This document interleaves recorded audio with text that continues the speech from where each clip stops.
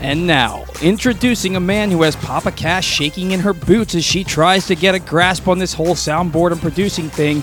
His bark is louder than his bite. He is Glenn Clark. Good morning. It is Glenn Clark Radio. I am Glenn Clark. He's Paul Valley. Papa Cass is here as well for a Tuesday edition of the program. We'll take you right up to Simply the Bets, which we do every Tuesday at 11:40 a.m., brought to you by the FanDuel Sportsbook at Live Casino and Hotel Maryland. This morning, we will put some focus on the NBA playoffs. We'll put some focus moving towards the NBA draft, which is the next big event coming up. That all on the way. You going to be all right, Cass? This is why you made that face this morning that made me decide. You going to be all right? You going to be all right? Yeah, I'm going to be good. You sure? Yeah, it's been a morning, but it's okay. Okay. We're trusting you. We're counting on you. This is probably the biggest show we've ever done, as you can tell by the guest list of basically nothing. It should be filling in as the morning goes on. Yeah, you don't seem good. You want to talk about it or no? You don't want to talk about it? You sure? After the show. All right, after the show. So yeah, we all enjoyed ourselves. We all had a great day yesterday at opening day. Well, I don't know what Cass was doing yesterday, but Paul and I were at opening day yesterday. Did you stay for the whole game? No, not a chance. Zero chance I was staying for the whole game. Come on, man. What inning did you leave it? I don't remember. I mean, I stayed for a while. How would I remember these things? Like, it was just yesterday, and you're not a drinker. Yeah, but it's not like that. It's not. At some point, my father and I looked at each other and we said, "You good?" He said, "Yep." There's nobody that makes an early exit quite like my father. I gotta tell you, man. My father, I swear, will be at my house with the kids having a great time. I mean, like just having the time of his life. And an hour in, he'll just be like, I think I'm good. Like, he just would rather be at his house. That's the type of human he is. And God love him for that. But I was in the same mood. Yeah, I mean, I wanted to go. I had a great stop by, saw my new colleagues from 105.7 and spent some time with them over at Pickles. And thanks to them for having me, and bumped into a bunch of listeners. And it's the reason why we all love opening day. It's the festivities. It's the sort of gathering of everybody back together. You just bump into friends the whole time. It's a wonderful thing. But after a little while yesterday, also, we were sitting in the sun, and it was this weird bit where it was like windy, but then it was hot on your face because I didn't put on any sunscreen. I didn't think about the fact that I was going to be going to the game and I was going to be sitting out in the sun. It was a weird sort of phenomenon as the day went on where you were like feeling a chill, like a legitimate chill, and you're glad you had your jacket, but your face made you feel like you were hot. Like, really weird vibe we were sitting in the club level down the first base line, probably right behind first base, essentially. I did not get that experience. We were down the left field line in the first row, right next to the foul pole. Yeah, it goes the other way with the sun, where there's a giant warehouse there that kind of blocks you. I was wearing shorts and a pullover, and I was It's a cardigan. Cold. Thanks for asking. It's a cardigan. I was cold. I was not freezing. It was tolerable. But I was cold. It wasn't freezing, but you felt like a legitimate chill, like a legitimate. I don't know how to describe it, and it was just a strange phenomenon if you were in the sun because you were getting a lot of things all happening all at once. It was like you were sweaty, but you definitely weren't hot. I don't know how to describe it. It was a strange phenomenon, but it was enough that after, 5-6 innings, something like that, my father and I were like, we can start making the walk. We can start. You knew the game was in hand. Oh, you think Michael Baumann was screwing things up? When's that ever happened? The guy throws heat. The Orioles, who cares? They won the game. God bless. It's 1 out of 162. Anyway, the moral of the story being it was a lovely day. Lovely, lovely day.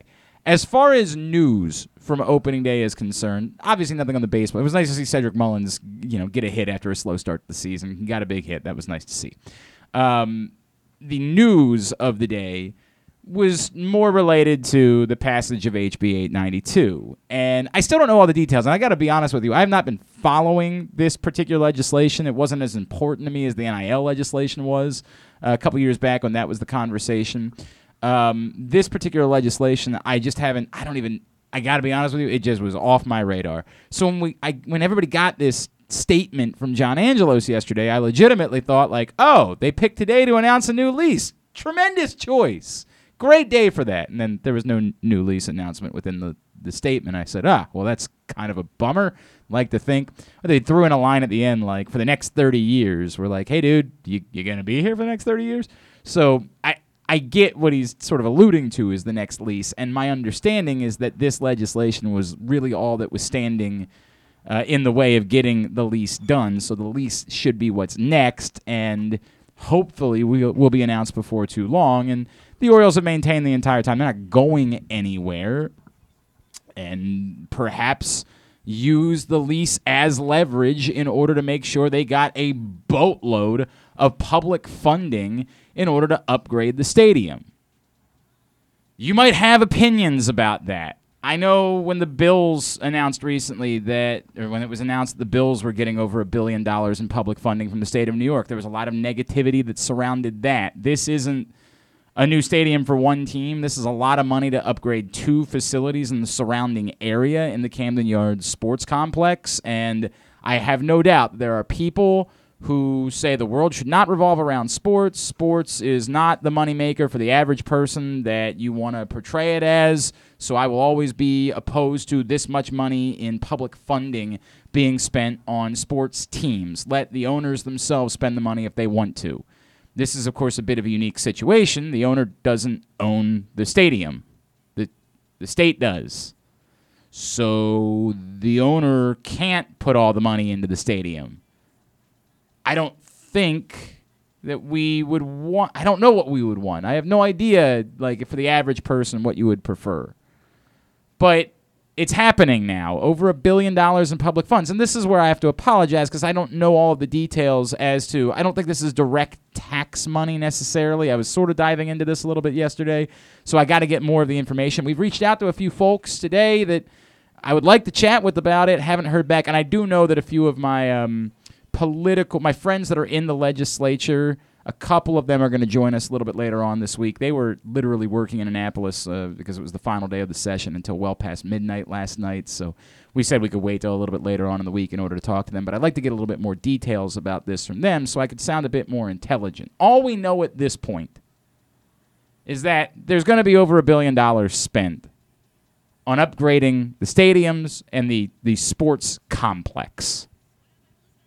There has been talk about those upgrades, including some sort of, like, village, maybe a retail area, something maybe not all that dissimilar to what you see, like, in Philadelphia, where they have a Cordish property, a live property right in between all of the stadiums. I believe it's Philly Live or something like that.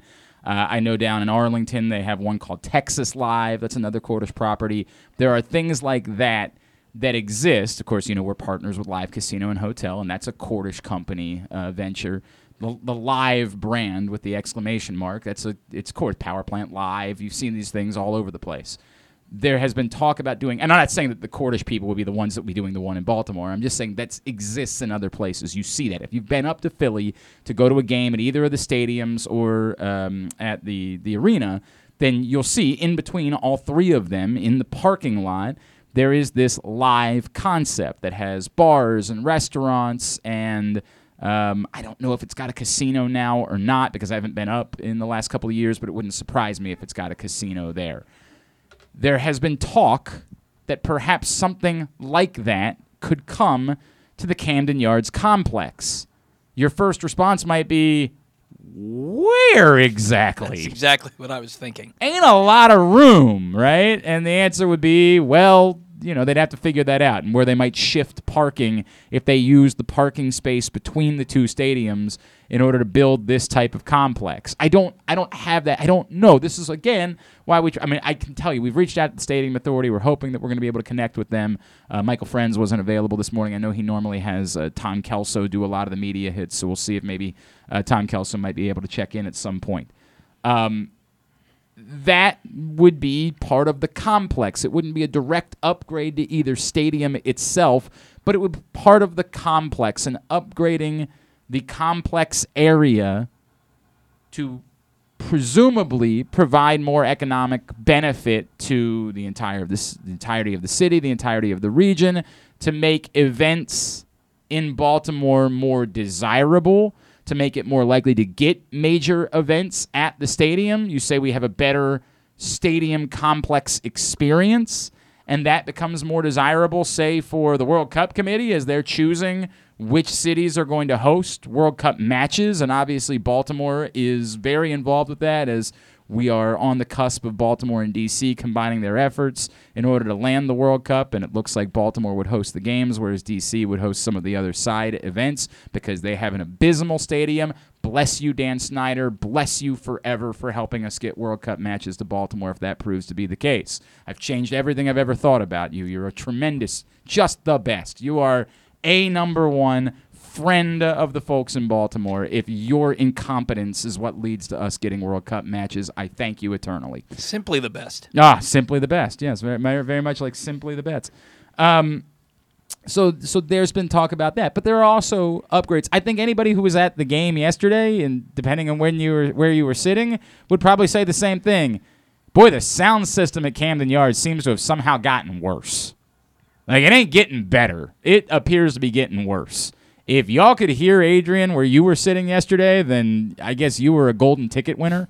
If you could actually hear what Rob was saying in the pregame festivities, I could sort of make out what he was saying every now and then. Oh God, there was such an electric moment yesterday. I hope you all were there to experience this. There was an electric moment yesterday where I realized no one had prepared for how many people they were introducing, and there wasn't enough room between first base and second base to get them all in there and lined up. And I realized before everybody else did that nobody had thought this through, and there was going to be panic in the disco because all of a sudden the Brewers, who did not announce all of the assistant groundskeepers and the assistant coffee makers and all of those people, their entire roster simply took up. There's 28 guys on a roster now, right? Their roster took up third base to second base. They were filled. They had filled the area.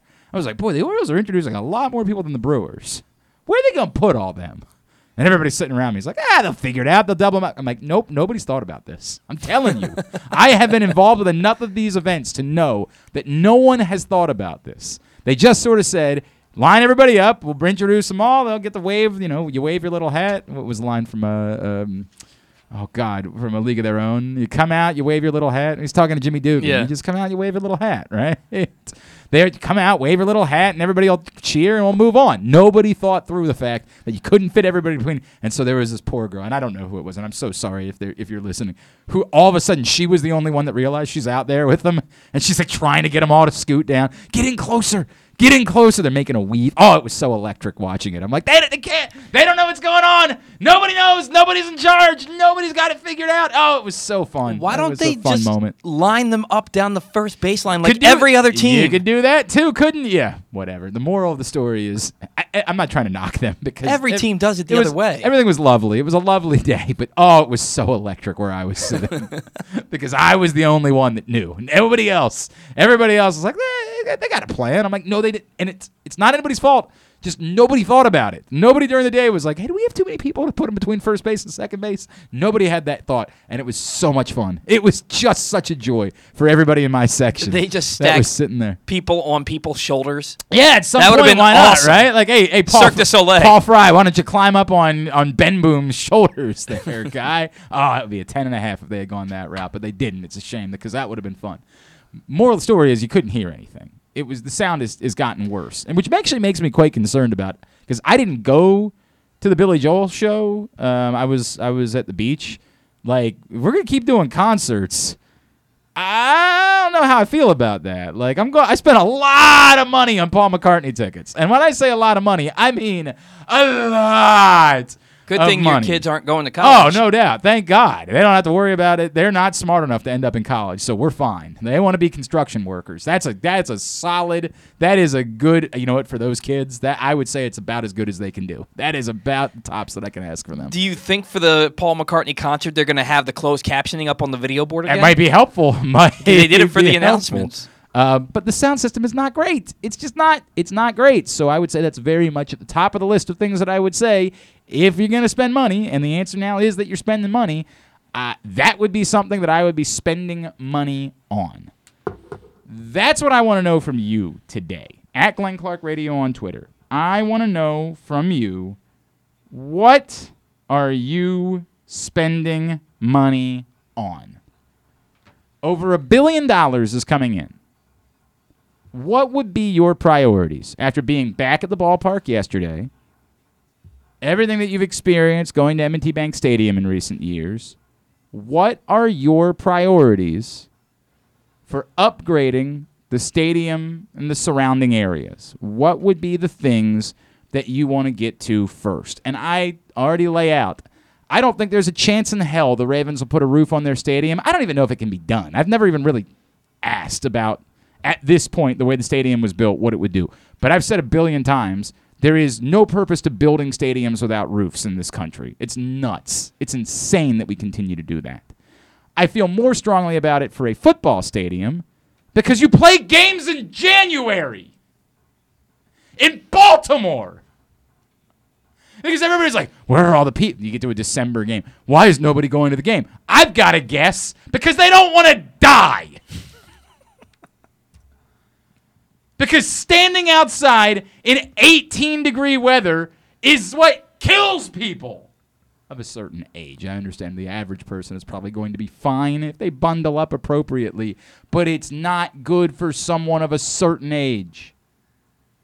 And we all act like it's some scare. I remember the year that everybody pretended like they were protesting against the NFL, and nobody was. But it got cold outside, and people stopped going to games. And I told you we were protesting against the NFL. Guy, we were there for the Steelers game. It was packed. You were all here a week after they took the knee. You protested the fact that it was cold outside. And I get it. Like, don't get me wrong. I would too. I also would protest the fact that it's cold outside. You know what I don't do a lot of when it's 10 degrees outside? Attend outdoor events. I don't go to Merriweather normally when it's 10 degrees outside. We don't throw a lot of street festivals when it's 10 degrees outside. I would think, as I said before, I feel the same way about baseballs. I can't believe they built a baseball stadium in Minnesota and didn't put a roof on it. I can't believe they did that. But that's their call. I can't change anything about it. I don't feel as strongly about the baseball stadium needing to have a roof on it. And by the way, it's just impossible. Camden Yards couldn't have a roof. There's no way that you could have put a roof over. What are you going to do, put it over the entirety of the warehouse? You're going to build like a geodome in order to create all of it? We're going to make it like a Pauly Shore movie. You can put it all inside Biodome. Is that the way we're going to do it? Can't be done for the baseball stadium. For the football stadium, it perhaps could be done, and it would be a priority for me.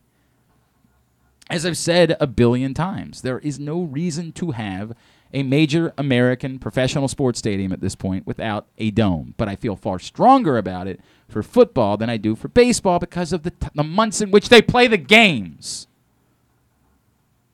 If they were playing baseball in January, I feel pretty strongly about it too. But they play football in January, and it's a miserable experience. So is the stadium even structurally sound enough? That's what I said. I don't know. I haven't done any work on this. I can't say that. But I would be digging into it. If I had $1.2 billion in funding to be spending, I'd be digging into it. I don't know that it would change the reality of the events that you could host. I don't think that Baltimore would suddenly be in play for the Final Four or something like that. Although, hell, Indianapolis and Detroit have hosted Final Fours. I'm not really sure why it is that and they've also hosted Super Bowls. I'm not really sure why Baltimore would be all that far behind. I know that the hotel rooms is the bigger issue for hosting a Super Bowl. The city does not have enough hotel rooms to qualify for hosting a Super Bowl.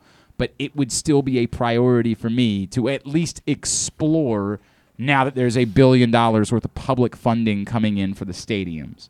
That's what I want to know from you today. Over $1 billion. Paul from Oviedo says basically the same thing. I don't know how feasible it is architecturally, but if possible for M&T Bank Stadium, I'd like to try to put a canopy or roof that hangs over or covers the seating bowl like you see in the top soccer stadiums around Europe and the UK. You can make it to where the sun still comes through enough. So he's not talking about making it an indoor stadium. He's not talking about a roof. He's talking about something that sort of blocks out the worst of the weather, and we do see that. I think the Seattle Stadium has a similar concept. It's an outdoor stadium, but they do that, I think if I remember correctly, uniquely. They built it on the side where they protect their own sideline but leave the opposing sideline out in the elements, which is, cheeky and clever. I would almost say if you're doing that, why not put a roof on it and try to... You can get other events when you have a roof on your stadium. You can host convention-related events. You can host certain things that you can't host when stadiums don't have a roof. Those are options when you put a roof on the stadium, so I would do that. From Thomas, have all the seats at Oriole Park face the infield. You need to strain your neck to the left or right from some of the outfield seats in order to see the pitch.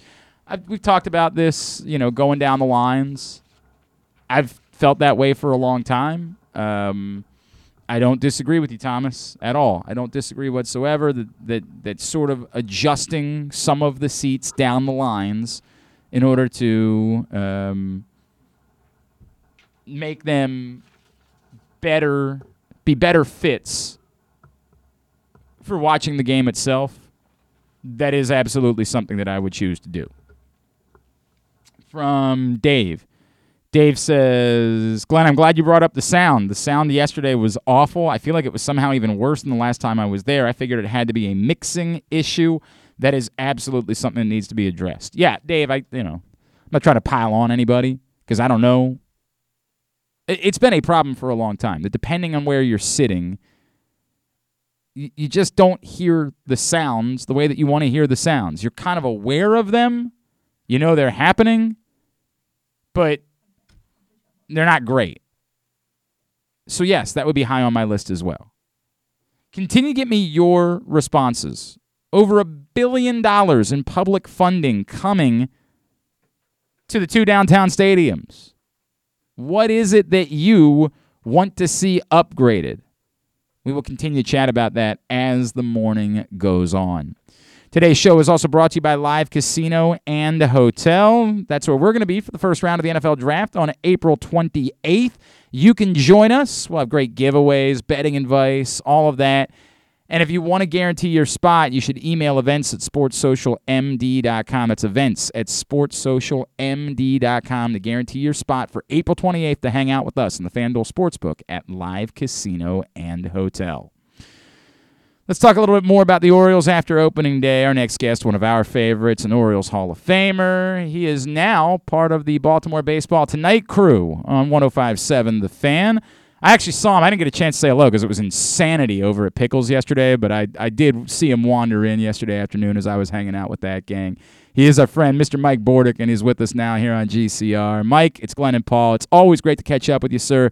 Thank you for taking a couple of minutes for us. Yeah, absolutely. Yeah, it was crazy there yesterday, wasn't it? My Pub was hopping.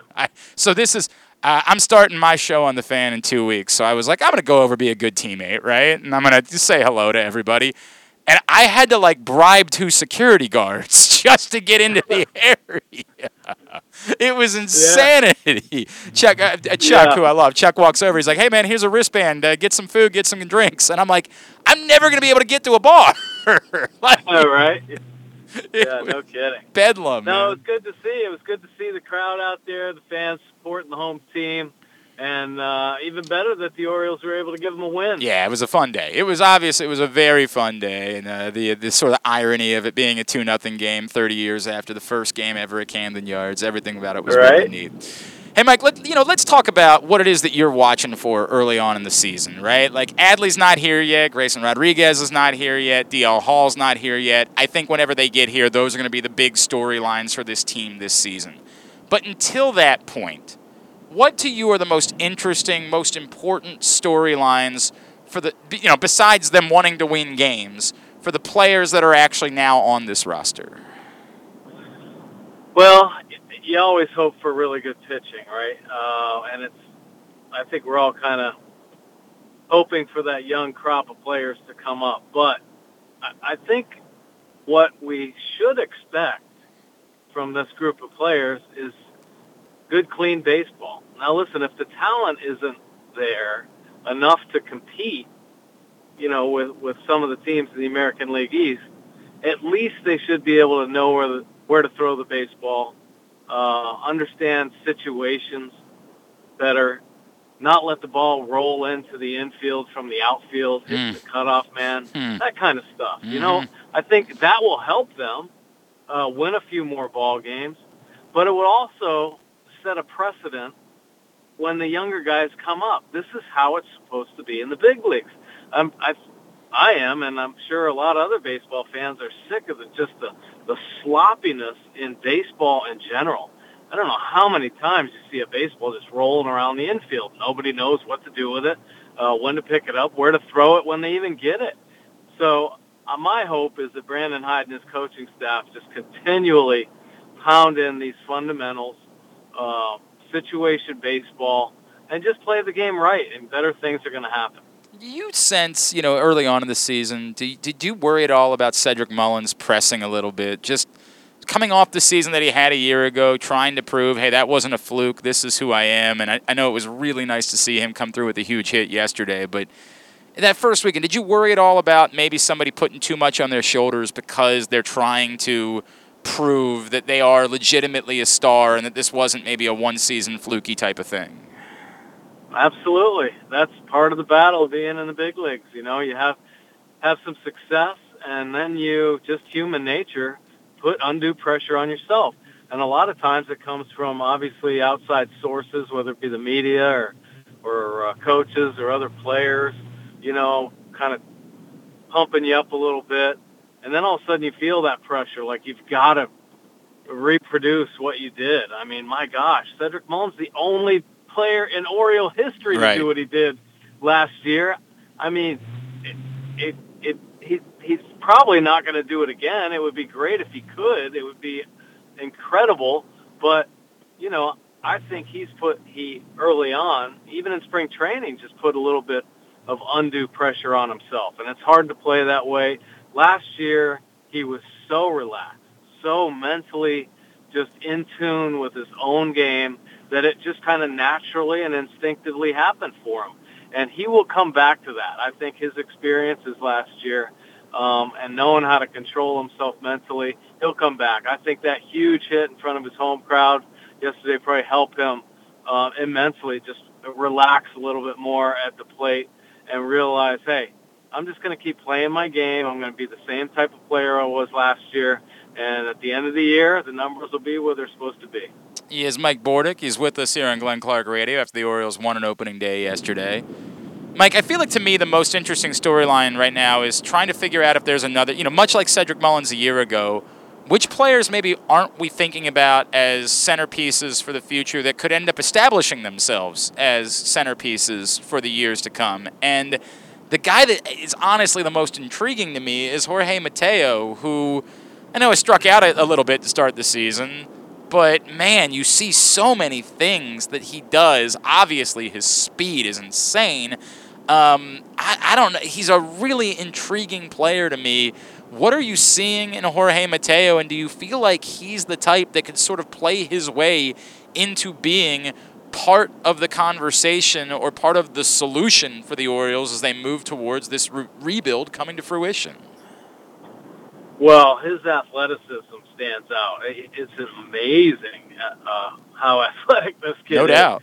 And I'm glad they're giving him a great opportunity at shortstop. I think this is the time to really, expose him there, whether good or bad. He had one miscue there in Tampa, I think, but he's got all the tools to play that position. He's got the great range. You could really put him anywhere on the baseball field, and I think he'll be successful. But they're looking for the blue chip shortstop, somebody that's going to find that consistency at that position, and somebody they can really anchor in there. Now, there's a whole slew of shortstops in the minor leagues that will one day be up at Camden Yards. But I think ultimately, if they can get somebody because Mateo's got to be as athletic or more so than any one of those guys, just the way he moves, his arm strength, his versatility as well. But they would love to pencil him in there and let him be a foundation piece up the middle. When Adley Rutschman gets here, they've got to create that backbone. Mm-hmm. Rutschman, obviously, behind the plate, got to have a strong center fielder, which they have in Mullins, and they're going to need a shortstop and second baseman. And then, you build around that. So Mateo could be that guy. I think you're exactly right. He is a super intriguing piece. Can he I think all young shortstops, Richie Martin obviously comes to mind, just the ability to have a consistent internal clock, the ability to balance out that speed of the ball, speed of the runner, know what you can and can't do. The ability to tighten up your pursuit angles on baseballs. Those are the type of things that Mateo's got to kind of clean up a little bit. Same holds true with a guy like Richie Martin, who I put right in the same athletic ability class. I think Mateo shows a little bit more as far as his defensive skill, and I think that's why he's the one getting the nod at shortstop right now. But, Austin Hayes is another player that, he's got an opportunity here to kind of step up and do kind of what Cedric Mullins did last year. And, of course, his whole key is the ability to stay healthy out there. He's got a big left field now to roam around in. Phew. He's going to be able to kind of show off his athleticism, and the hope is it kind of stunk for him yesterday. He hit a couple bullets that got taken away from him. You hope that doesn't kind of wear on him a little bit mentally, but he's got just as much skill as Cedric Mullins, so who's to say he couldn't put up those same kind of numbers? It seems like everybody was barreling the ball, but it was just getting there. Trey obviously was barreling the ball yesterday and had nothing to show for it. Right.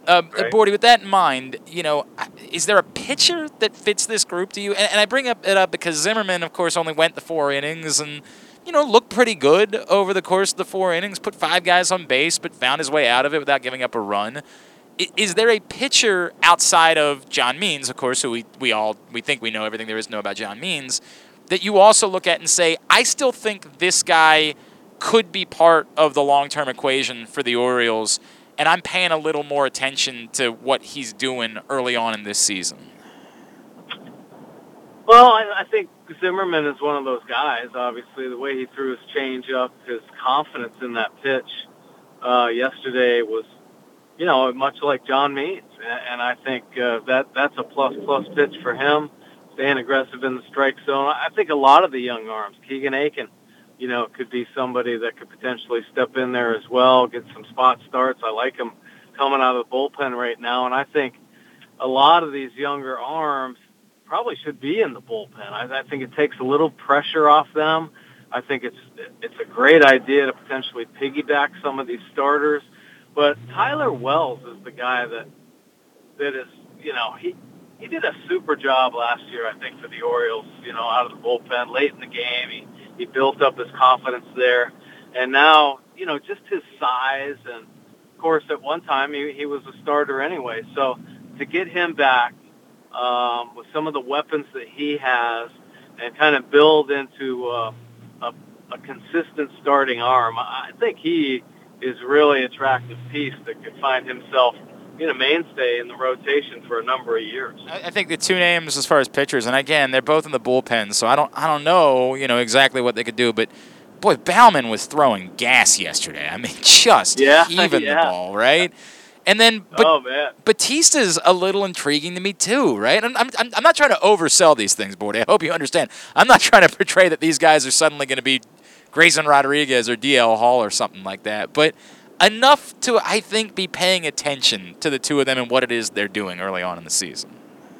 No, absolutely. And I'll tell you what, when young guys get a little bit of confidence, you never know where it can take them. My biggest fear is when young guys lose their confidence and trying to get it back at the major league level. That's a big-time concern. But when guys are feeling good, when they have success, there's huge carryover there. They believe they could do it, and they'll go out and typically have strong years. It was great that Bauman stepped up. He got the win yesterday, didn't he? Yeah. And Batista's throwing 100 miles an hour. So if he can harness that and stay in the strike zone, he'll have success. But yeah, there are a lot of great arms in the Oriole bullpen. There are arms that could be slotted in for long relief as well. So yeah, there's a lot to be, I think, excited about, especially some of the up-and-coming young players in the minor leagues.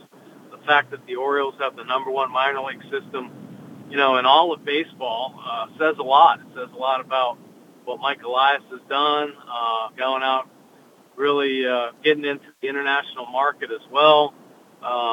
So I think there are a lot of weapons there. Now, what he ultimately does with all these pieces, right, it's kind of going to be the question mark. Is he gonna all of a sudden kind of work like Tampa Bay does with a low payroll and just kind of keep mixing in, try to work, the free agent market, try to trade guys when their value's high to get back certain pieces, kind of follow the Tampa protocol?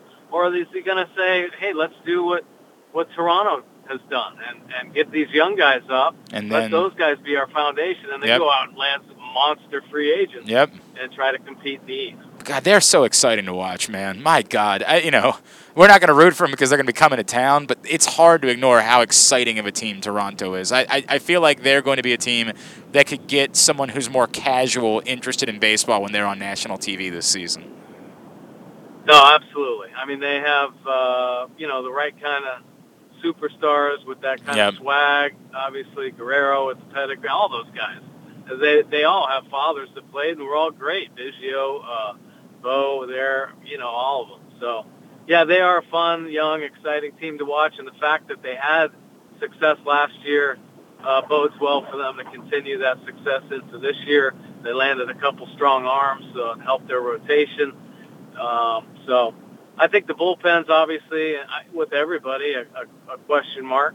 Can they stay consistent, and do they have enough depth if a guy or two goes down? I think a lot of teams get tested in that regard as well. Sure. Hey, Mike, the topic du jour for us today, there's going to be $1 billion+ spent on upgrading the stadiums downtown. You spent a lot of time at Camden Yards in your life. You have spent many a night at the ballpark. If you had one priority for upgrading a beautiful, what is still a model stadium within the sport of baseball, if you had one priority, they came to you and said, Mike Bordick, you get to choose any one thing we do to upgrade the stadium, what would be on your list? Man, there isn't much I'd change other than maybe put a retractable roof that goes into the top of the warehouse. It'd be really difficult to do. It would be so difficult to do. We were joking about like a biodome, putting the entire facility. Right? That's the problem, because like for the football stadium, I'm in complete agreement. I just think it's impossible for the baseball stadium. I don't think you can keep everything that we love about the facility and also put a roof over it. But I'm in agreement in general about the roof thing, man. Like, I feel like anymore you build a stadium, there's no reason not to have the option to have a roof on it. Yeah, you know what I'd love to see, though, is I don't think they really have to do a lot to either one of those stadiums. I think they both offer so much, and I think they're both. The surroundings could be, impacted incredibly. Mm-hmm. They could make it more fan-friendly so people could walk around. They could put restaurants in. Yep. They could make it more like a Wrigleyville type of atmosphere. And I think, and I hope that's kind of what their goal is, their aim and goal, because, they could really fix it up and make it beautiful. That's been a popular opinion, and I think that is definitely part of the plans. All right, Mike, can I plug Baseball Warehouse? Anything you got going on for you? Oh, please, plug Baseball Warehouse. That's, going strong, and it's exciting to see so many young kids starting the season. I threw out some first pitches for Sykesville, their baseball program, and Pikesville, their baseball program as well over the weekend. It was a little chilly, but it was great to see the enthusiasm from all the kids and all the parents. I really love that, and I love what they're doing to inspire our youth to play the great game of baseball. And the Baseball Warehouse was a part of that, so that was fun to be there. And also the League of Dreams, obviously giving special needs kids those great opportunities to play baseball and softball.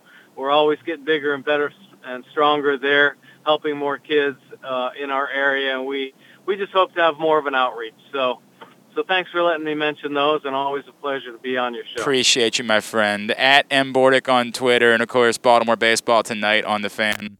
Mike Bordick, thank you for taking the time this morning. We'll chat with you again real soon, all right? There's Mike Bordick. We're checking in with him here on GCR. It's all right. Kaz was a little quick on the trigger. It's okay. It's okay. It's Mike. He loves us. We're okay. We're all right, I promise. I love Mike. He's a good guy. You're fine. It's all right. It's all right. Oh, poor Kaz. I don't want to have you check out on us. You're okay. You're okay. It's going to be all right. Anyway, thank you to Mike Bordick.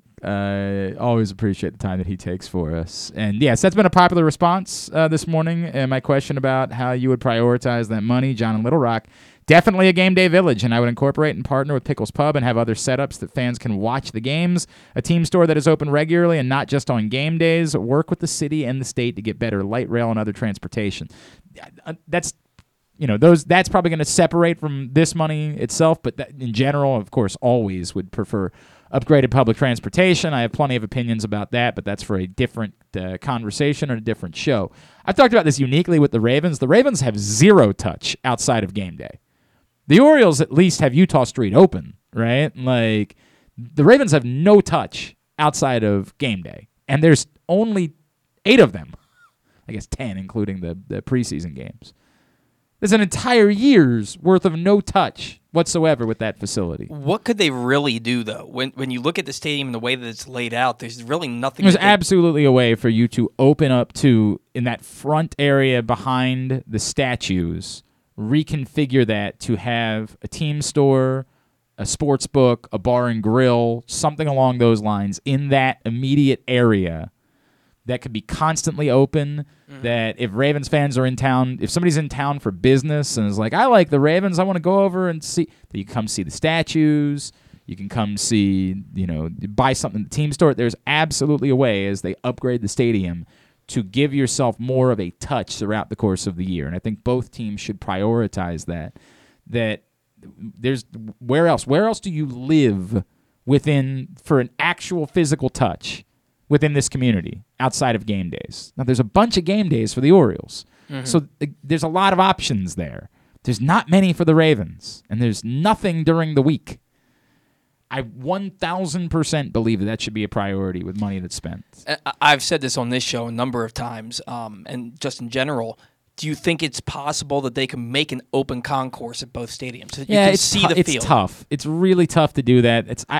I have a lot of people have brought that up, and the indoor stadiums do fairly well with that. I know the DC baseball stadium sort of prioritize that. And one, there's almost no way at the baseball stadium because you'd have to be changing the entirety of the structure in order to do that. I just don't think it's even plausible. I would have to really think about the various different areas within the football stadium. I do think there are places within the football stadium where it could be done, and I like the concept. It's something that, in fact, John Colson and I were talking about it yesterday. I like the concept. I like the idea of you want to get up and get a beer, and you want to be able to stay within the game. You don't want to have to sort of leave the game in order to get up and get your beer. I do like that idea, and it's something that when I lived in Arizona, they had that at the baseball stadium. A lot of the indoor stadiums have that open concourse concept. I just don't think it's possible with the baseball stadium. I mean, I just think you'd have to be changing your entire structure in order to do that. They basically probably have to just rebuild the stadium. Yeah, and so I just don't think it's plausible in order to make that happen. Which would probably take half the money that they're getting. Correct. Now, could they create new, could they create more concession areas that have more of a view?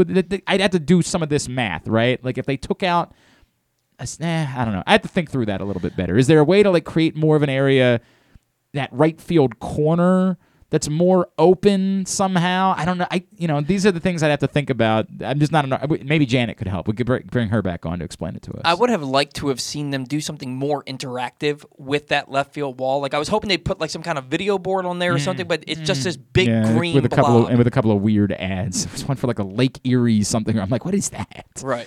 All right, Patrick Stevens is going to join us next. We'll have our weekly college sports conversation, and I'll get more of your suggestions. Ooh, boy, what is that? More of your suggestions for how it is that you would like to see the public funding spent. Yes, we do need to make sure that works. Let's go ahead. That doesn't sound great. Did a button get pressed that wasn't supposed to be pressed? Did something along those lines? Because we do need to take a break today. Not that I saw. That's a real problem. Play with that cord right there and see if maybe we didn't knock into something. Maybe turn the volume down. This is definitely good to be doing on the air. This is how we do things.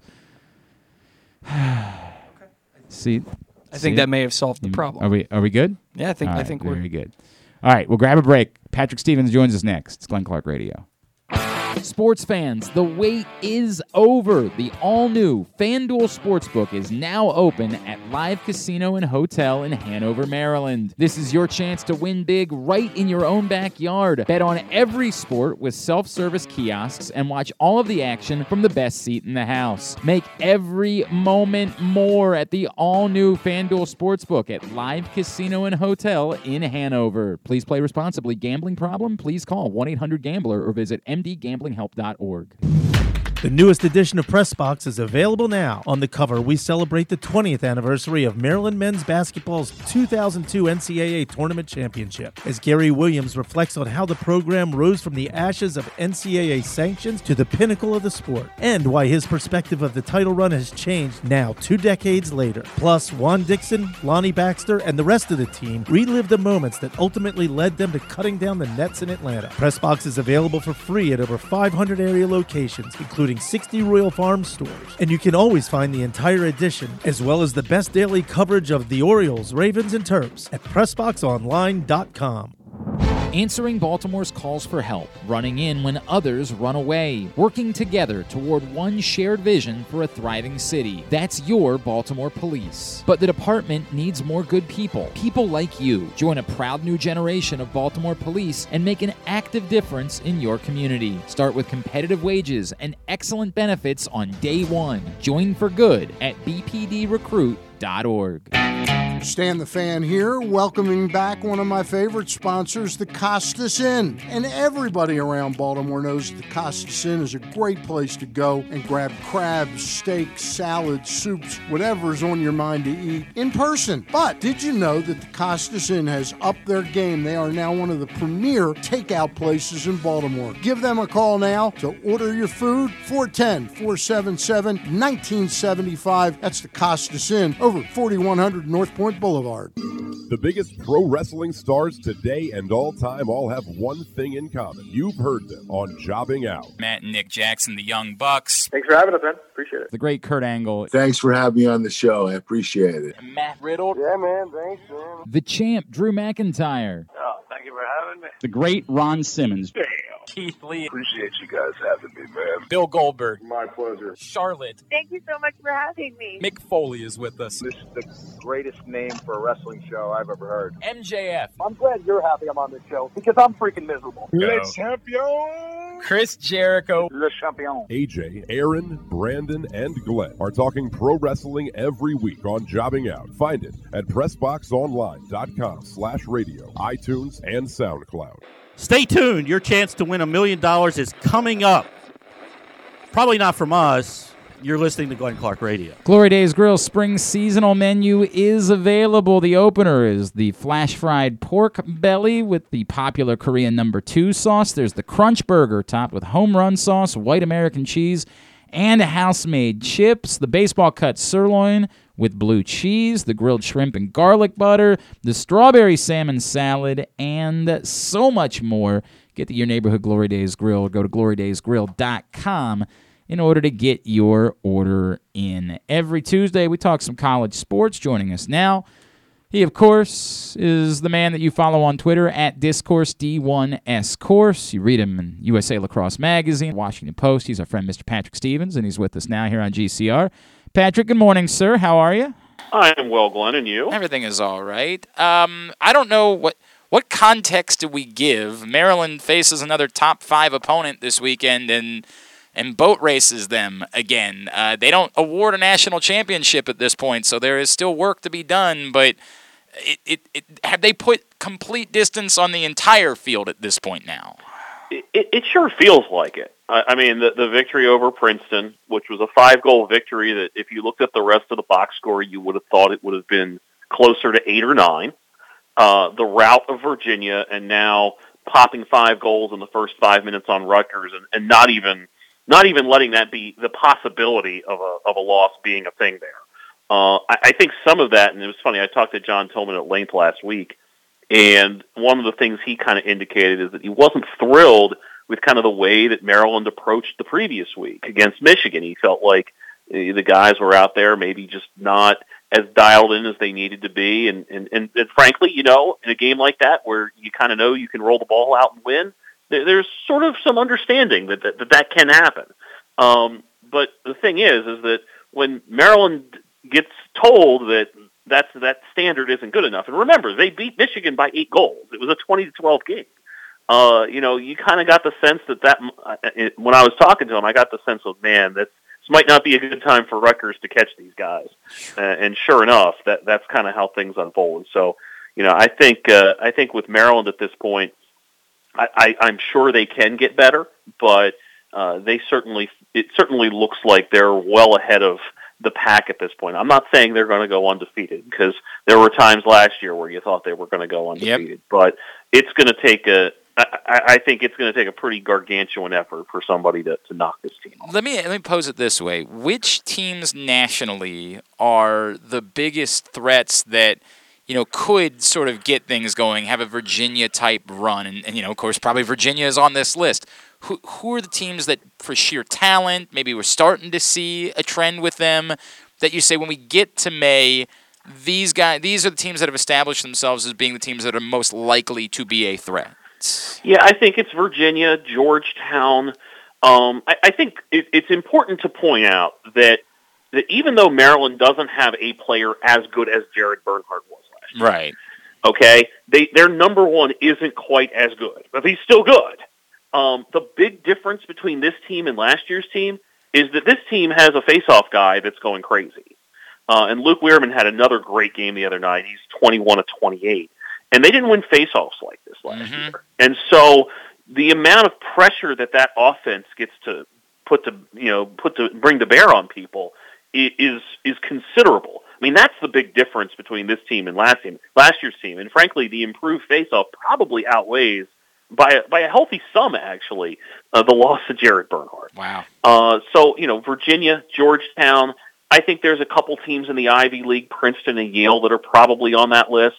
But I don't know if the list goes a whole lot deeper. It's not a particularly long list. And whoever it is, I feel like that if Maryland is going to get got, it's going to be on a day where somebody does essentially what they did to so many people in the NCAA tournament over the years when they've had that 45 to 55% face-off play where it's like, let's just get a split, let's try to even it up, and take our chances from there. And so I think you think about LaSalle at Virginia, I think he'll probably be better given a second crack at Maryland. I think when you look at, Georgetown and James Riley, that's another guy that has a shot to do that. I'm curious to see if teams start getting a second shot at Maryland if they're better or not. I don't know whether they will be or not, but I do kind of wonder, particularly on that face-off element, as good as Weirman's been, and there is no doubt that he has been fabulous. You see that a lot with face-off guys where the second time around, maybe they're a little more vulnerable. Now, maybe you talk about high-end guys like a T.D. Erlin or somebody like that, or a Trevor Baptiste, maybe that doesn't necessarily happen. Yep. So I might just kind of be fishing here for a reason to be or you go with a strategy to junk it up, you say, hey, look, maybe we didn't respect this person enough the first time. We need to come in with a strategy to junk it up, to your point, to just win enough of the face-offs as the game goes on. But even then, it's an offense that can hurt you in so many different ways. And it was funny talking to Brian Brecht after the game. I said to him, I said to basically, it's like, you guys need to talk to me. And I'm like, yeah, because I was afraid of that. It was, and he was very complimentary. He basically said, they're even better than I thought they were. And I thought they were really good to start with. Yeah. So, they're impressing a lot of people at this point. And the fact is that on offense in particular, they can just hurt you in so many ways. I think they had 10 different guys score the other night, which is just a ridiculous thing to do against an opponent that I think most people would agree is on its way to the NCAA tournament. Right. One of the best teams in the country. And you just sort of did what you wanted to do at will. It was quite the statement. On the local front, is there anyone that's still, or anything that's still interesting as the next couple of weeks go by? I guess there's still a shot that Loyola could figure things out. They did have a really nice performance, obviously, against Navy on Saturday. Yeah, I got to see that game too. I picked two real dandies this week to watch. That one was 9-1 at the end of the first quarter, and Loyola rolled 18-7. they've been 5-5 before, right?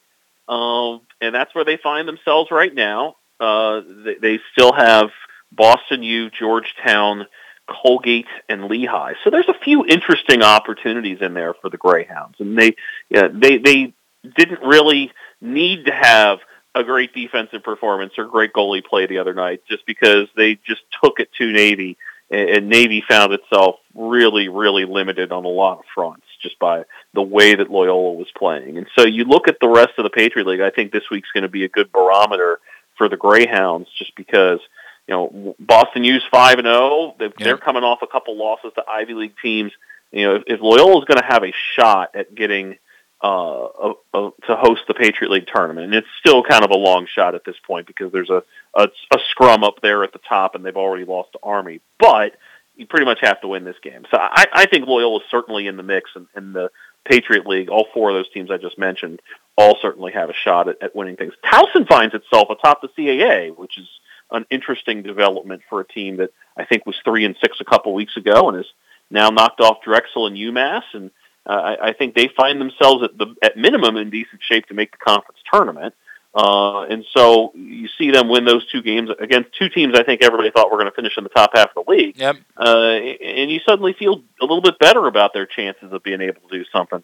And then, let's talk about just kind of a weird turnabout. UMBC, I think, lost 12-3 to Vermont, and then turns around and beats the absolute stuffing out of Albany. What has happened a couple days after Albany beat Syracuse? Can I say that, where is Albany? This is a program, and this is, apologies for not paying as close of attention to Albany in recent years, but this was a dominant program for a while. What is Albany today? Well, they obviously, they lose T.D. Erlin after the transfer, after making that Final Four in 2018, and they were kind of young. And I remember Scotty Marr telling me last year, they felt like they were on the right track in 2020 before the pandemic hit. They were 2-3, but they had a 1-goal loss to Maryland. The other two losses they had weren't exactly, they weren't close, but they weren't to bad teams. And so they felt like going into last year that they were on the right track. And sure enough, they went 8-5. I don't think they're back at the level that you've associated with Albany over the last decade or so. But at the same time, I'm not sure there's anybody in that league that's particularly overwhelming. I think Vermont might be the best team of the bunch, and they're 3-0 in the America East right now. But I do think it's fair to wonder, at least in the case of this particular setup, where you looked at them getting that shot at Syracuse. I'm sure it was really emotional. Now you got to turn around 2 days later and go down and play UMBC. Right. I'm sure there was a little bit of reloading the musket there that just was a little bit of a scheduling error in some ways.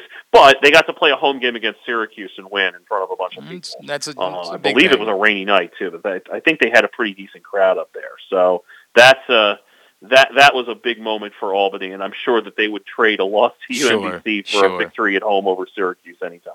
He is Patrick Stevens. He joins us every Tuesday here on GCR. Patrick, I know since the last time we chatted, you and some others were able to get your information about Kevin Willard's contract with the University of Maryland.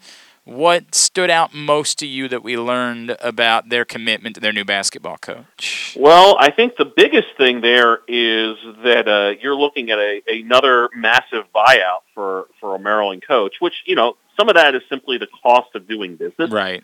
But at the same time, this is clearly not something that you're going to see. You're not going to see a change anytime soon. That's for sure. When you kind of size that up, it's a 90% of the money that is due to him is what his buyout is. So for a deal that is going to be paying him $4.5 million in his last year, that buyout isn't going to get under $10 million until the last 2 years of the deal.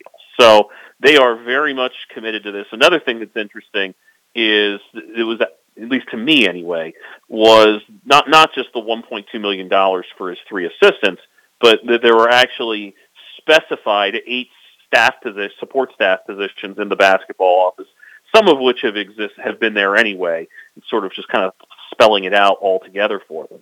But to actually spell it out and make that commitment is pretty interesting to me. So at the end of the day, that 90% buyout is definitely something that stands out. Anything that's fun about the contract, like anything that you're like, well, this is really weird, that like he gets travel for a certain thing or something along those lines? I would say one little detail that was kind of interesting was I think it was for the NCAA tournament and definitely for like a Thanksgiving tournament that his family is guaranteed a spot on the charter. All right, well that's so that's a nice thing to say. And you would hope that sort of thing would be taken care of. I don't think there would be anybody that should be complaining on. I think that would be the nice thing to do for a family, to allow the coach to bring his family on a trip over a holiday.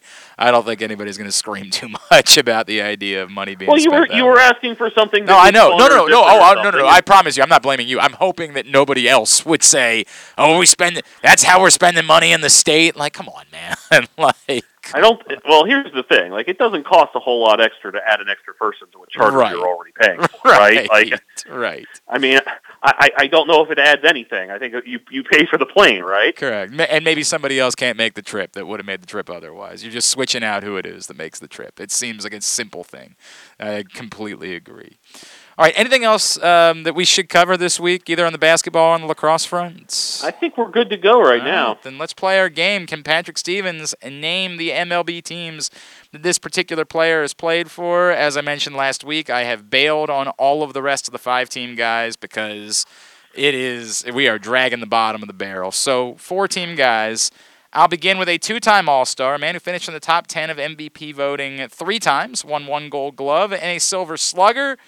4 teams for Mr. Shawn Green.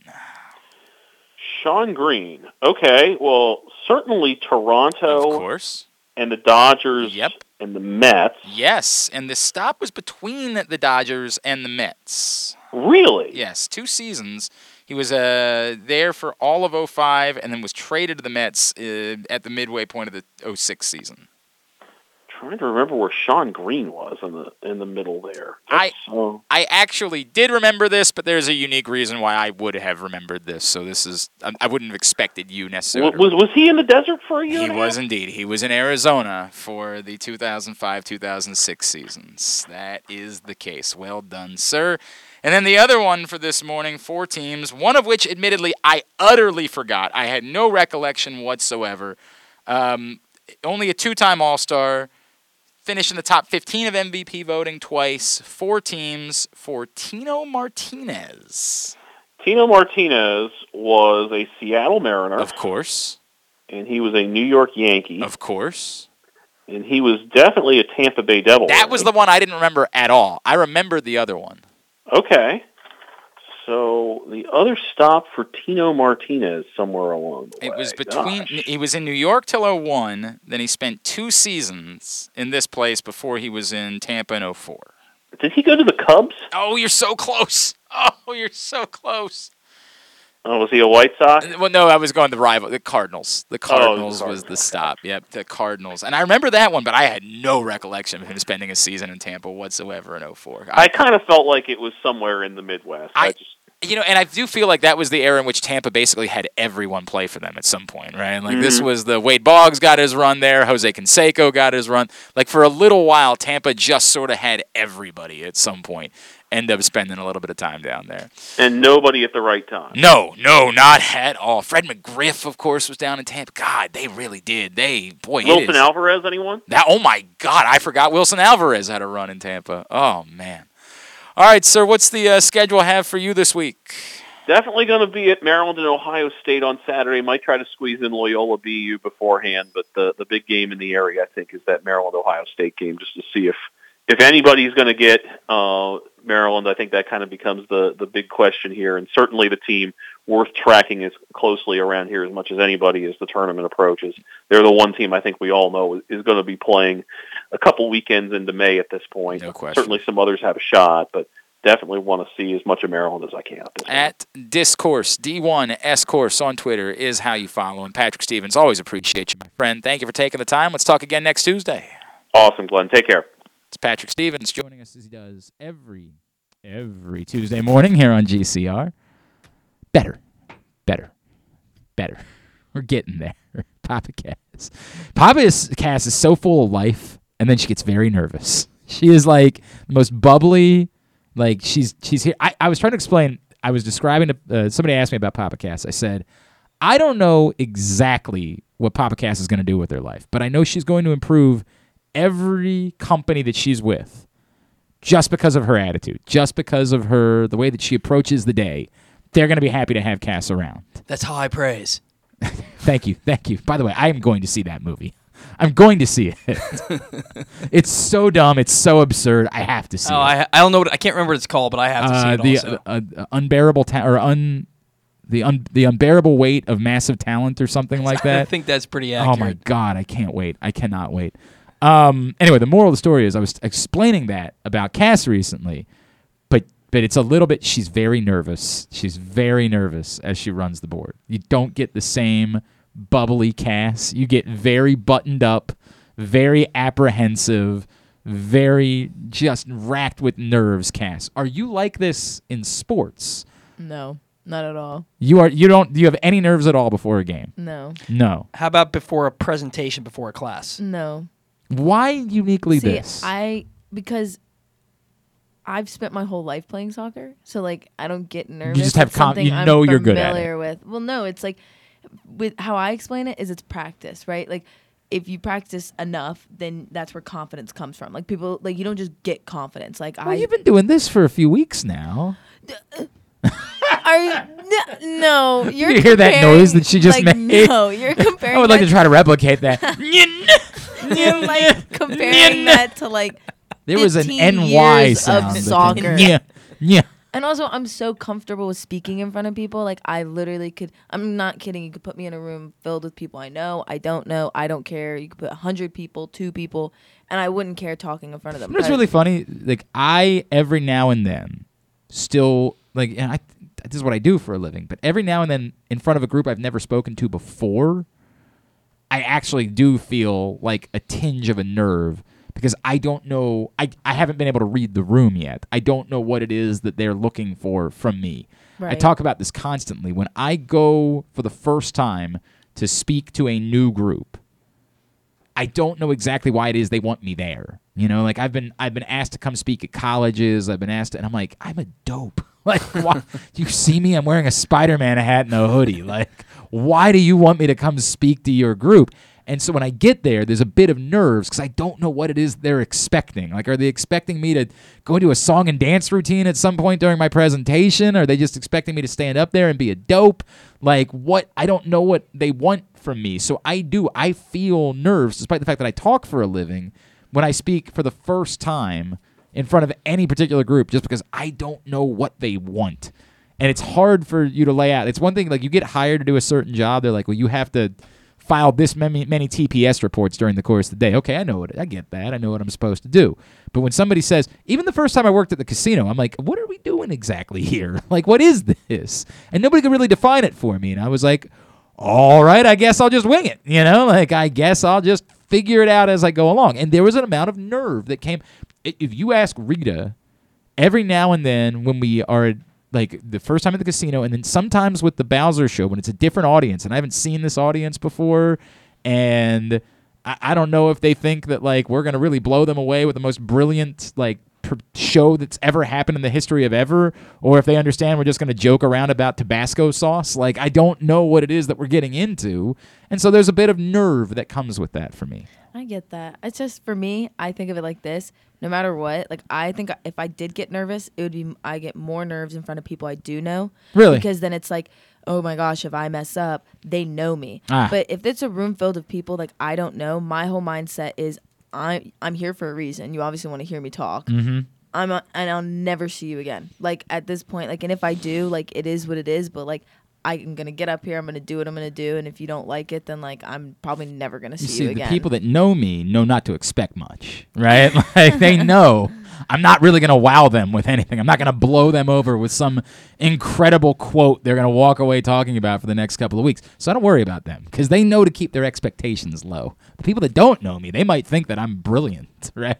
They don't know. Somebody's coming to speak to me. He must be very smart. Nope, not at all. I mangle the language constantly. But my friends, the people that know me, they know that. They know what they're getting into. They understand. They've signed up for it for whatever reason. These people, they have no idea. They could think that I'm going to really impress them somehow, some way, and then I walk in and I'm just a boob. Like I am just this stumbling idiot that's for some reason been hired to give them this presentation. All right. Today's show also brought to you by the Baltimore Police Department.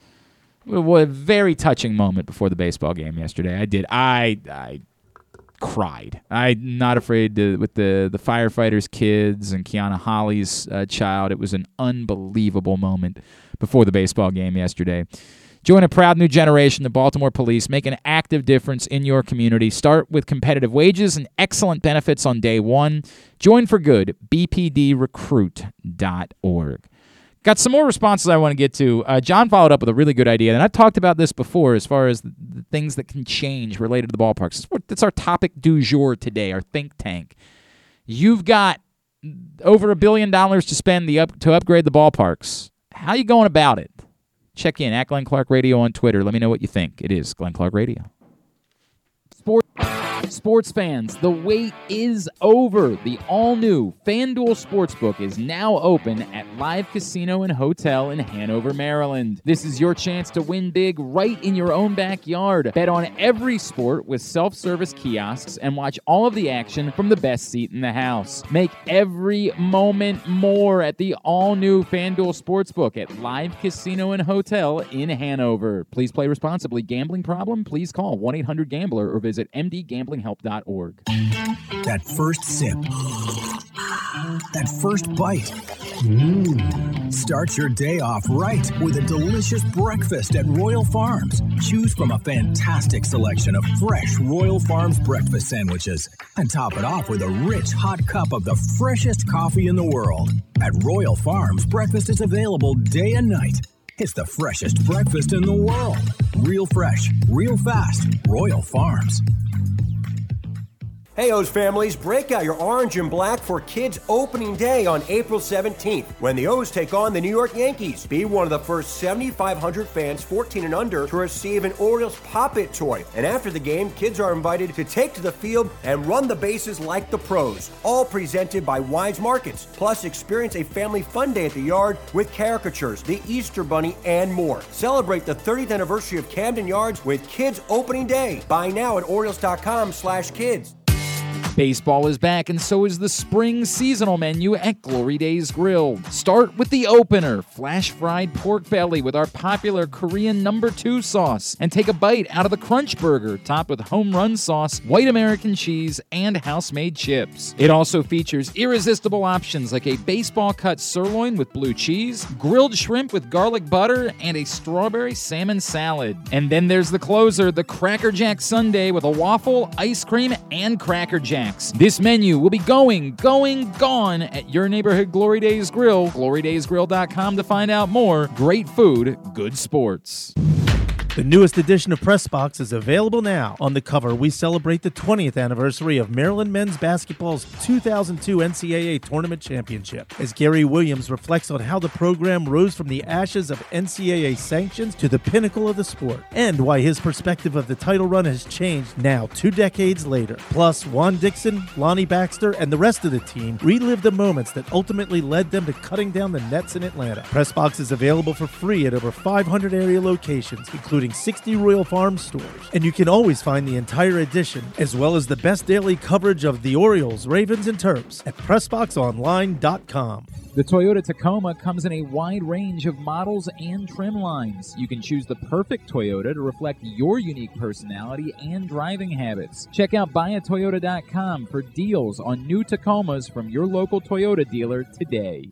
If you miss anything, don't forget that you can find whole shows later on Spotify, Apple, or Amazon Podcasts. It's Glenn Clark Radio. All right, back in here on GCR, Tuesday edition of the program. If you missed it last night, Stan the Fan Charles Ross Grimsley caught up with Orioles legend, sweet swinging Kenny Singleton. You can find that right now. Facebook.com/PressBoxSports. YouTube.com/PressBoxOnline, or go to the videos tab at PressBoxOnline.com and check it out there. All right.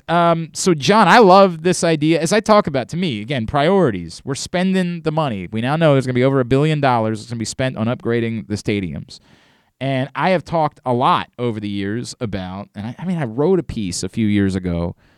I remember writing something. I had not been to a Ravens game as a fan in like 15 years or something like that. And then I went, whatever year they opened against the Bills, on like 105-degree day, and my wife had been asking me, because my wife and I have literally gone to like two Ravens games together ever, the two of us, because of the job. The job prevents me from going. I was traveling, I was on the road. She would every now and then tag along on a road trip. Like I remember her and a friend going with me. I had to cover a game in Cleveland on the day after Christmas. And this is when the Browns were miserable. This would have been 2009, 2010, something along those lines. Remember, on Christmas Day, we were talking with her family, and they were like, so what are your plans for the weekend? I'm like, well, tomorrow I got to get in a car at 6 a.m. and drive out to Cleveland to cover a stupid football game. And for whatever reason, she just looked at me. She's like, I want to go. I'm like, to Cleveland? It's 5 degrees out. This is what I was talking about earlier. Like, what do you want to go next? To Crete? Like, what in the world? Why do you want to go to Cleveland? She's like, I don't know. I don't have anything to do tomorrow. See the river that catches on fire. Yeah, you could do that. I'm like, but it's December 20th. It's like, it's miserable. I said, why in the world would you want to go to Cleveland? She's like, I got nothing to do. Let's go. You got to go anyway. Why can't I just go with you? I'm like, because I can't sit with you in the stands. I got work to do. She's like, well, what if I find a friend? I'm like, if you can find a friend that wants to get in a car at 6 a.m. and drive to Cleveland to watch a football game in 5-degree weather, by all means. In fact, I looked and I found out that like tickets were like all of $8 because it was a miserable Browns team. Said, you want to go, by all means. And sure enough, she starts calling around her friends, and she finds somebody that's willing to go with her. They like wore 27 layers and sat in the miserable Cleveland Stadium to watch a football game. But I don't know, a decade into us being together, was like, we'd have never gone to a football game together.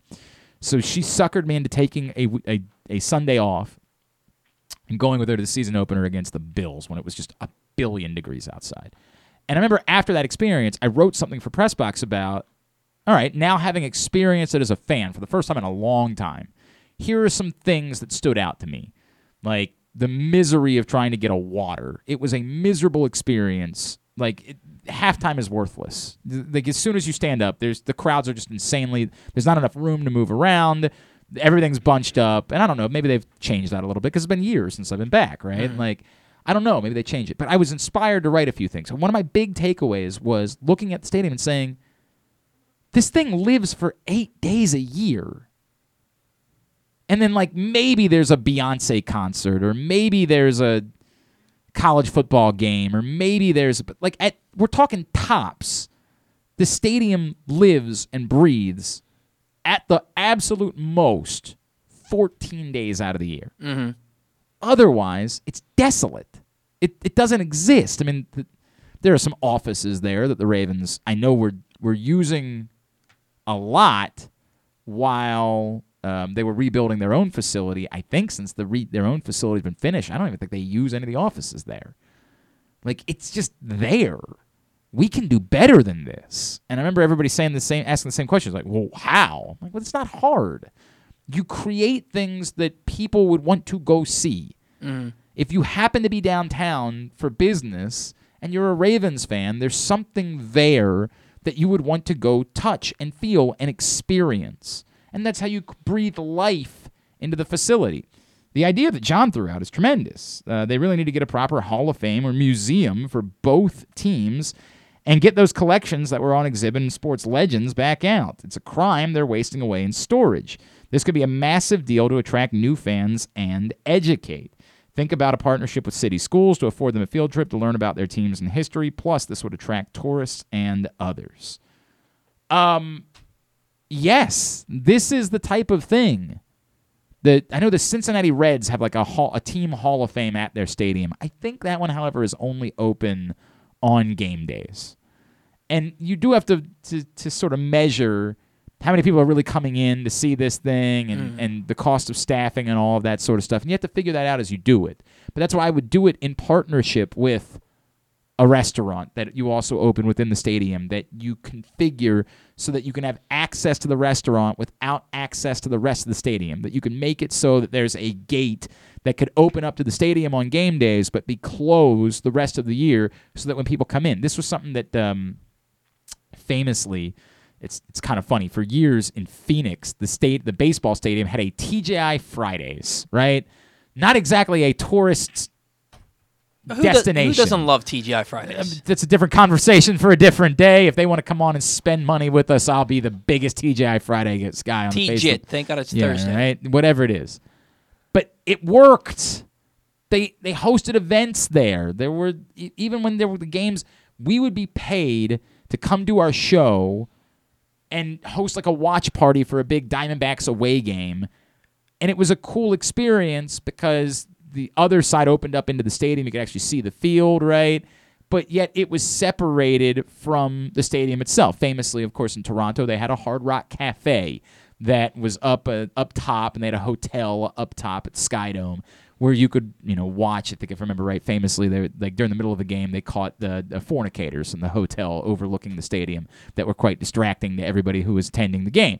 But it was something that lived and breathed and existed on its own, but could also be part of the game day experience. And I've talked about this forever. And if you combine these concepts into one, within the stadium, Hall of Fame museum type of exhibit, plus sportsbook, bar, restaurant area, plus team store that's open every day of the week, you can create demand for people to constantly be living and breathing and experiencing the Ravens and having a touch with the Ravens. You can then host events there during the year. You can do plenty of things with that you can't do otherwise.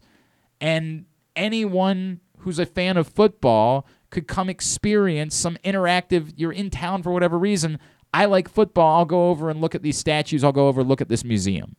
I've talked about this internally, and you'd have to do it in partnership with the Babe Ruth Museum because some of the stuff from Sports Legends now lives there, and you got to figure out exactly how you make all of that work.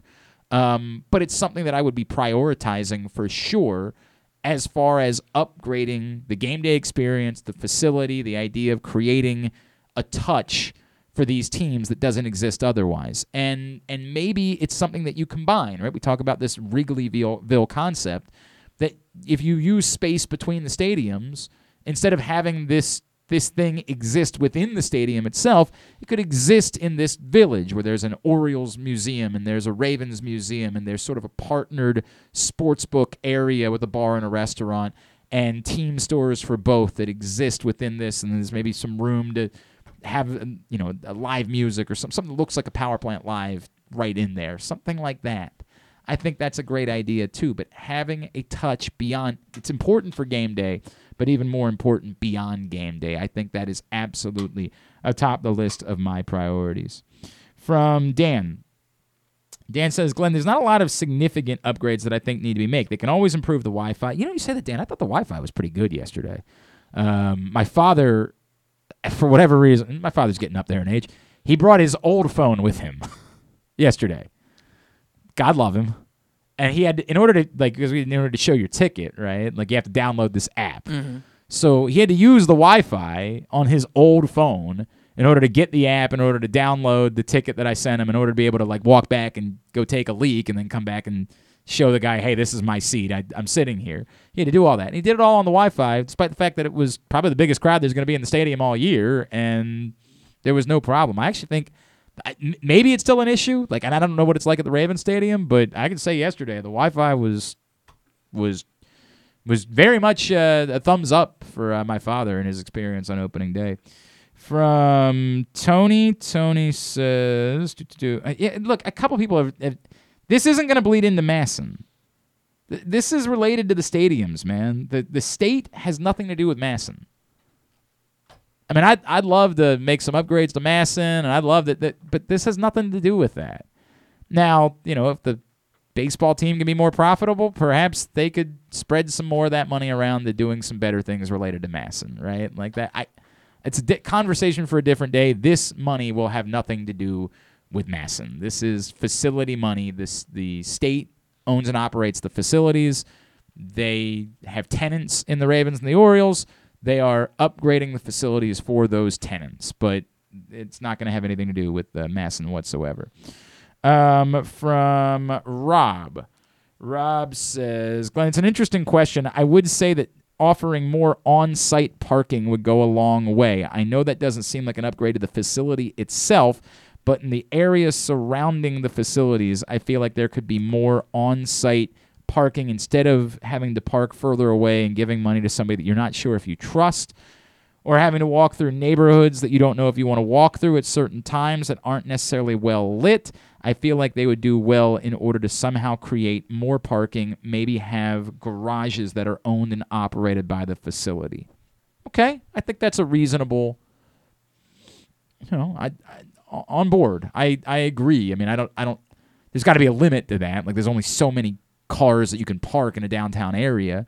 But I would agree that if the parking lots are closer to the stadium, that might be something that somebody would say, well, I feel a bit more comfortable knowing I'm only going to have to walk this far, and I'm going to be walking. There are gigantic lit areas where we're parking our cars, or a garage that the team builds, something along those lines. It would be a nightmare for getting out. Like, if they suddenly turned the parking area between into giant garages, I mean, it would become a nightmare for getting out after games. But as far as safety and feeling comfortable, I do think that would actually go a long way. I parked at the Horseshoe Casino for a Ravens game several years back, and it took us 2 hours to get out of the parking garage. That's a little surprising, just because you would think that the distance would stagger people and when they got back and when they arrived. But I also think, by the way, I do think this is part of the concept of a village too, is that after games, it's somewhere for people to go maybe a little and decompress. And if you say, hey, I'd like to wait out. My father and I talk about this a lot. Like, if you take the light rail in, that first getting on a light rail when an event ends sucks, because you're just people on top of people. It's a purple hat cheetah print dancing on the people, rolled up at the after joint, dancing on the people situation. I think everybody knows. It's a classic Sophie Tucker situation. It's a great song. You guys should. It's such a good song. It's my 4-year-old's favorite. So it sucks. So a lot of times we will decide, if we took the light rail to an event, we'll be like, yeah, let's just go find somewhere to get some food or have a drink afterwards. But the idea being, you put that closer to the ballpark itself or to the stadium itself, and it gives people an area to wait out, let the kind of crowd die down, and then hop on the light rail afterwards once you're not going to be literally breathing in someone else's airspace when you get on the train. Oh man, after any sporting event, I'm an old man. Beforehand, I'll go to bars, I'll go to restaurants, whatever you guys want to do. But when the game's over, you just want to leave. I want to go home. Yeah, I'm more inclined to either. That's why I'm either more inclined to leave early, like we did yesterday, or I'm more inclined to wait it out afterwards, right? Like, if I can plan my day, like, I can think of, I remember distinctly after the Delman Young game, we decided we were going to go to the nice steakhouse, the one, right? Like, we're just like, we'll just go sit at the bar, we'll get ourselves a steak and a drink, and we'll wait it out, because we just knew it was going to be insanity trying to get back after that point. So we just decided we would wait it out from there. John follows up, the team should install some water stations in and allow the fans to bring in a plastic bottle so they can get water without being gouged or having to wait forever to buy it. I don't know if that's... I mean, there are water fountains within this. Now, if you want to say change it to like what you see at the gym, where it's more of a directly made for filling up a water bottle, like, I'd be okay with that. I think that's a pretty decent idea. I think I'd be on board with that. That the team probably wouldn't be on board with that. Yes, because you'd be losing profit. But at some point, we have to delineate between profit and like the safety and public health. Like, the two things there has to be a consideration between those two things, and especially at a baseball stadium where you're going to be there. It's like the nights where they're like, hey, we'll give you cups of ice. Like, thanks, guys. Like, at some point, there's got to be a consideration for public health that's given, and I do think that that's one that should be considered. And we'll get one more. These have been good today. I appreciate it. This has been a good conversation from Chris. Chris says, Glenn, I feel like there can be more interactive things to do at the ballpark. I, like you, have young kids, and I know that they have the playground area at the baseball stadium. There isn't a lot for kids to do at Ravens games. I understand football games aren't necessarily the places for kids, but people still want to bring and create memories and create fandom. Particularly if you go into the stadium early, there should be more things to do for the kids that come. Okay. Yeah. I mean, hypothetically, I agree with that. Right? Again, I'd need to know exactly what that looks like. As someone who's I have not taken my kids to a football game, not at the not a Ravens game, but I've taken plenty of times to Orioles games, and they race out to that playground area down the first base line. Could there be more? Sure. I mean, I would say there could be more. There's a fine line, right, between how much of your space you can use for things that are unrelated to watching the baseball game. Versus how much of it you'd have to use on the baseball game itself. But sure, more for kids. Especially, I don't know of anything off the top of my head that they do at Ravens games. I have no idea of anything like that. I think they have like areas where you can throw a football through the hole or whatever. Okay. I think I've seen It's that not there, nothing. but I mean, but they could definitely have to say more. you could do more for wanting to get families to come to games, or wanting to indoctrinate and create new fans and have people grow up with the teams and rooting for the teams and having interest. Yes, I would agree, again, hypothetically, that you could do more to upgrade that experience for families. I don't disagree with that whatsoever. Of course, people that don't have families would say you could do more for drunks. You could do more for those of us that just want to come party. You could create a new, like the Orioles created the center field bar, and it's been a hit. What could the Ravens do that would be similar to that? They, of course, have sort of the specific areas upstairs, but for the average person that comes to a game, could they create kind of a party area within the stadium for people that are just there to get drunk and They have the Miller Lite flight deck, and but I think you have to have a specific ticket in order to get into that. That's the uniqueness of the center field bar at Camden Yards is anybody can go. Mm-hmm. Anybody who comes to the game can go hang out at the bar in center field. Could the Ravens create something similar within the stadium? Could the football stadium have a gathering area for young people to hang out during the games and watch and get drunk and maybe try to talk to a girl or whatever it is, right? Like, could they create that within, or talk to a guy, whatever it is, whatever you're into. We are not here to judge. We do not kink shame, as everyone knows. It's very important. But could they create something like that? Sure. I think that that's something they could go about doing. Good stuff. This has been a good conversation. Hey, today's show also brought to you by your local Toyota dealer, buyatoyota.com. Whether your focus is luxury and comfort, convenience and technologically advanced connectivity, or sporty performance and aggressive styling, we've got the perfect Highlander for you. Check out buyatoyota.com for deals on new Highlanders from your local Toyota dealer today. All right. From unrelated, from Joe. Joe said, Glenn, when do you think there actually will be a... Oh, this isn't unrelated. This is... Joe says, when do you think there actually will be a sports book at the stadium? It's still kind of weird to me that this exists, and yet there isn't one at the baseball stadium. I am to understand it is coming, Joe, that that will be happening. I don't have any of the unique details, but yeah, sure. The fact that you can bet on sports and yet you can't do it at the stadium, I'm not going to argue with you. That's weird. Right now, it's the casinos. It's the same problem that we have with the mobile betting thing. It needs to happen. It needs to be fixed, and I have no doubt that it's coming. Like everything else, it has taken too long to get to this point, and hopefully won't take much longer. And from James. James says, Glenn, listen, yesterday you did not talk much about the Ravens bringing back Calais Campbell and Josh Bynes. What were your thoughts? I don't know if we talked about it at all. In fact, James, we were talking a lot of baseball, little Masters yesterday. Logical is my thoughts. A couple people pointed out that maybe it's a little bit more money than you'd be giving Calais Campbell at this point in his career. I don't know. I mean, it's not a particularly significant amount of money. And who else are you spending that money on at this point? Like, who else is out there for you to spend the money on? I didn't see the parameters of the deal. I don't remember what the actual numbers were, but I remember thinking, like, really? That's what you're giving Calais Campbell at this point? 2 years, $12.5 million. Wow, 2 years. Well, I mean, but that's, it's football 2 years, yeah. Right? Like, it doesn't really mean anything. Nothing's real. I don't know. They're logical moves.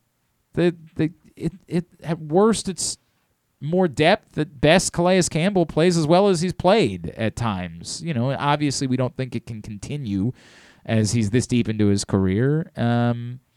Josh Bynes, every time the Ravens have been in a, no pun intended, bind, Josh Bynes has been the in case of emergency break glass guy. And so why not keep him around and have him involved in whatever capacity? They both seem like kind of smart decisions to me as far as you're at this point, whatever money you have to spend, this is what's out there. And they weren't signing elsewhere in a way that was going to get you anything as far as compensatory picks were concerned. Sure, bring back Calais Campbell and Josh Bynes. I don't think it's going to be the game changer. I don't think suddenly I look, well, now the Ravens have a top 2 defense in the NFL because they brought back.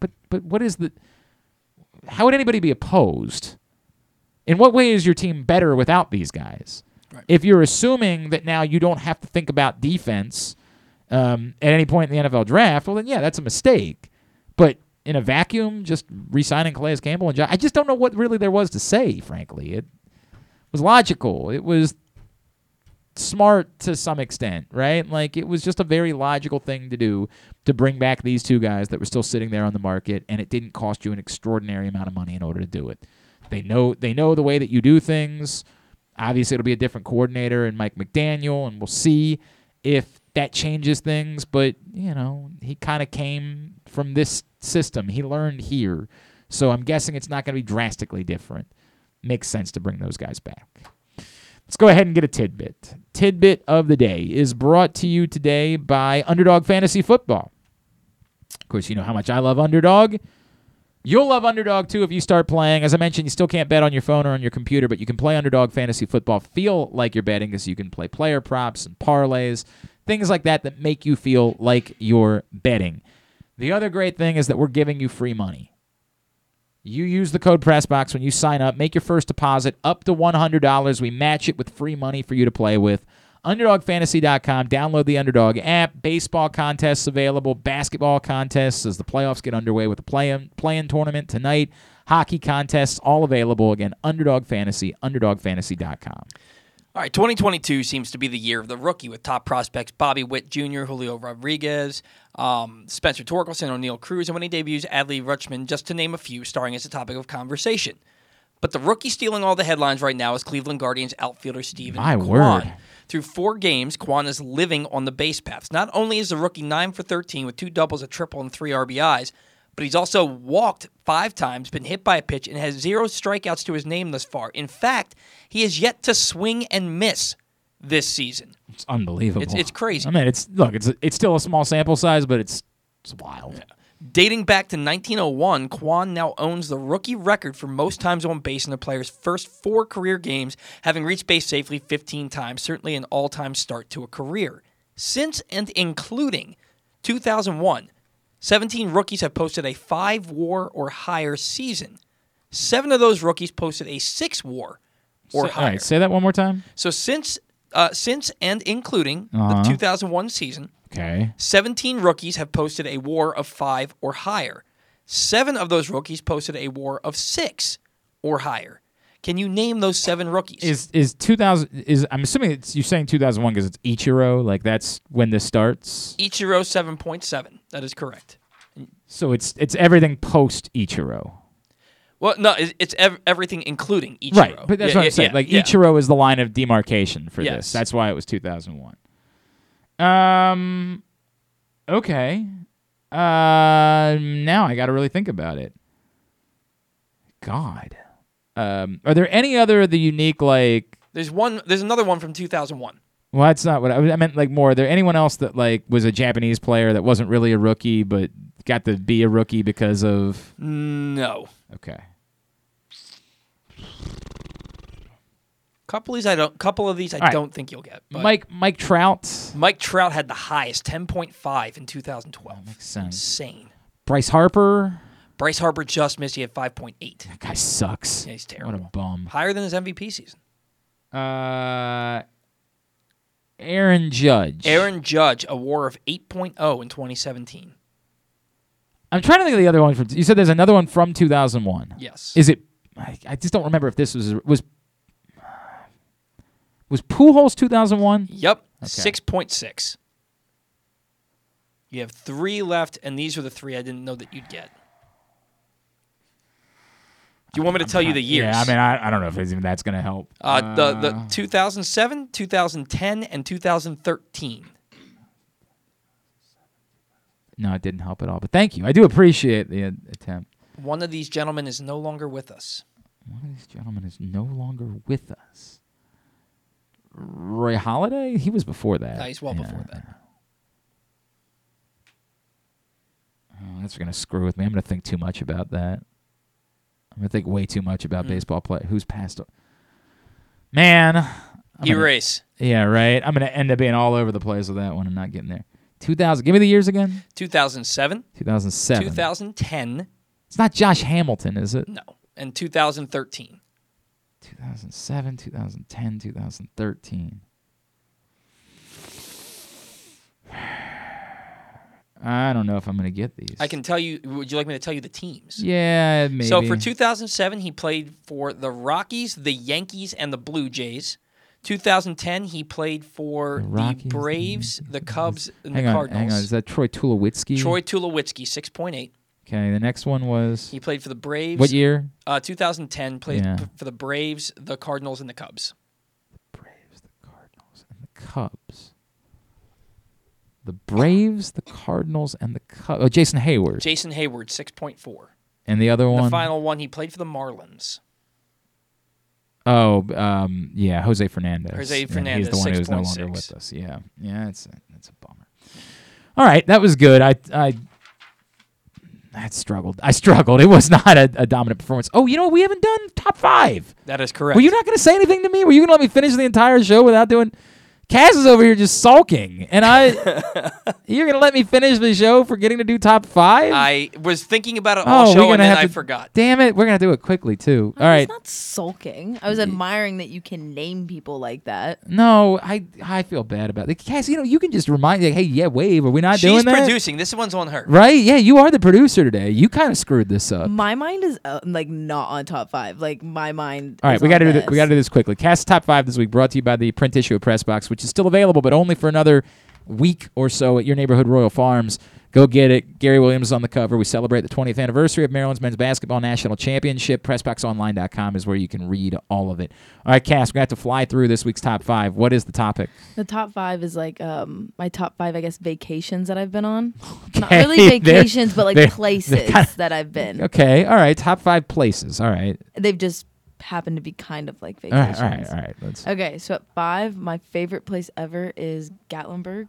I love Gatlinburg. It's like one of my favorite love places. Gatlinburg. I'm It's somewhere geographically challenged, so I don't know. Tennessee. Okay. And it's awesome. It's like take a beach resort town, but put it in the hills. And I don't know, for some reason it doesn't feel as trashy as like when you go to a beach resort town.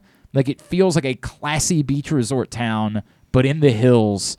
Man, it's a cool place. The only time I ever went bungee jumping in my life was in Gatlinburg, Tennessee. Sounds like Massanutten.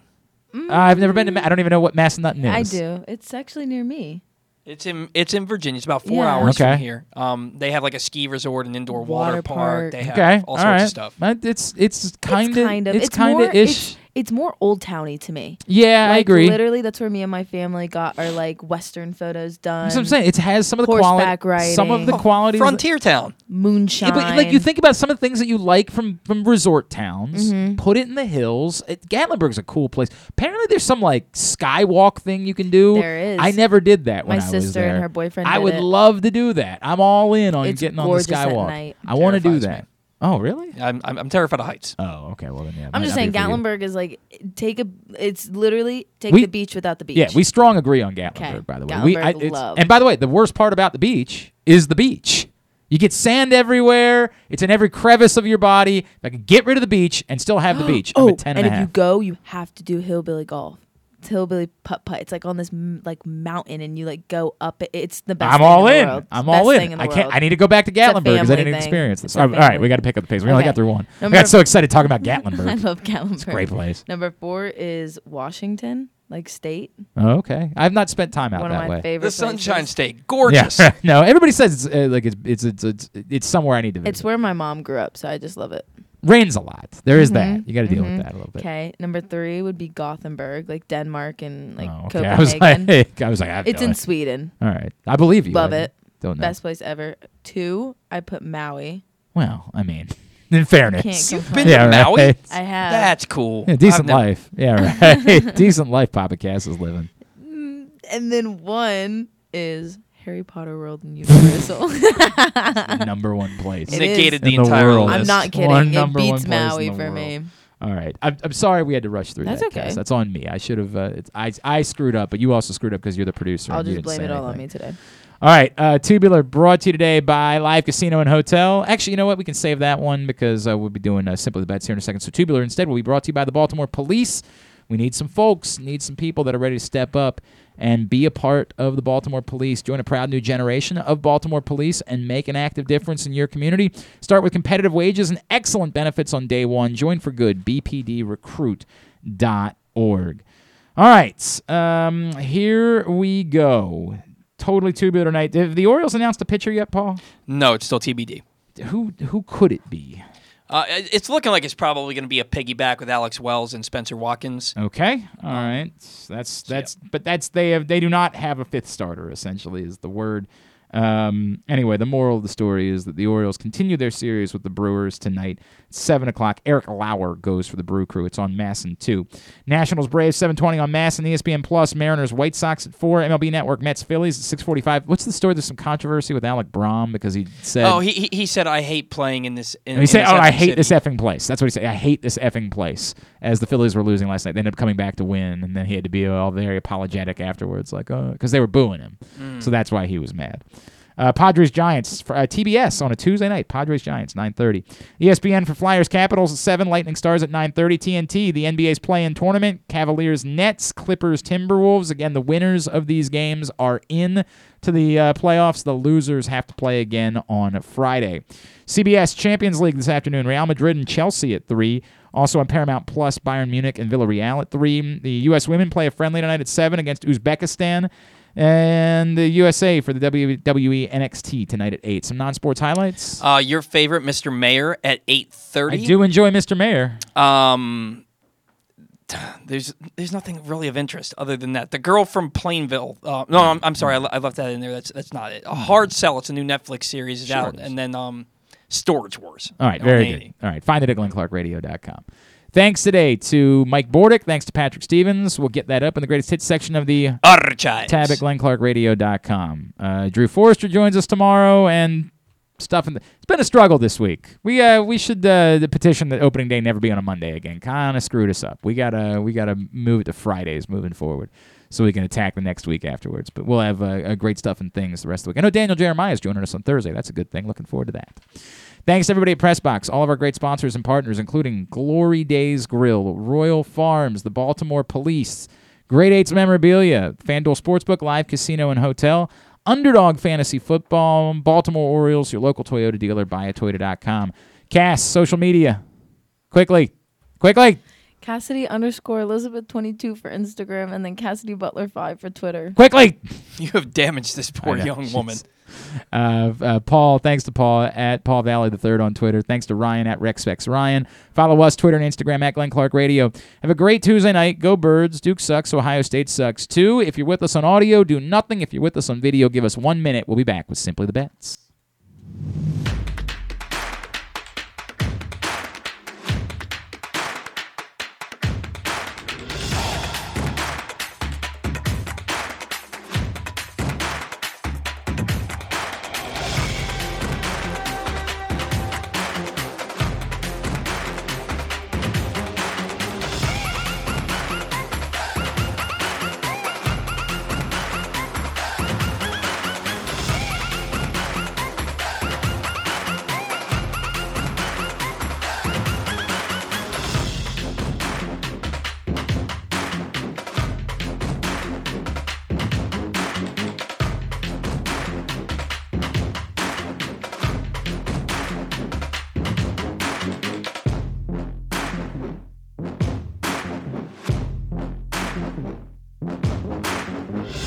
Welcome into Simply the Bets, brought to you by the FanDuel Sportsbook at Live Casino and Hotel Maryland. Coming up a little bit later on, we're going to catch up with FanDuel Sportsbook Assistant GM Leon Twyman, find out what's going on this week.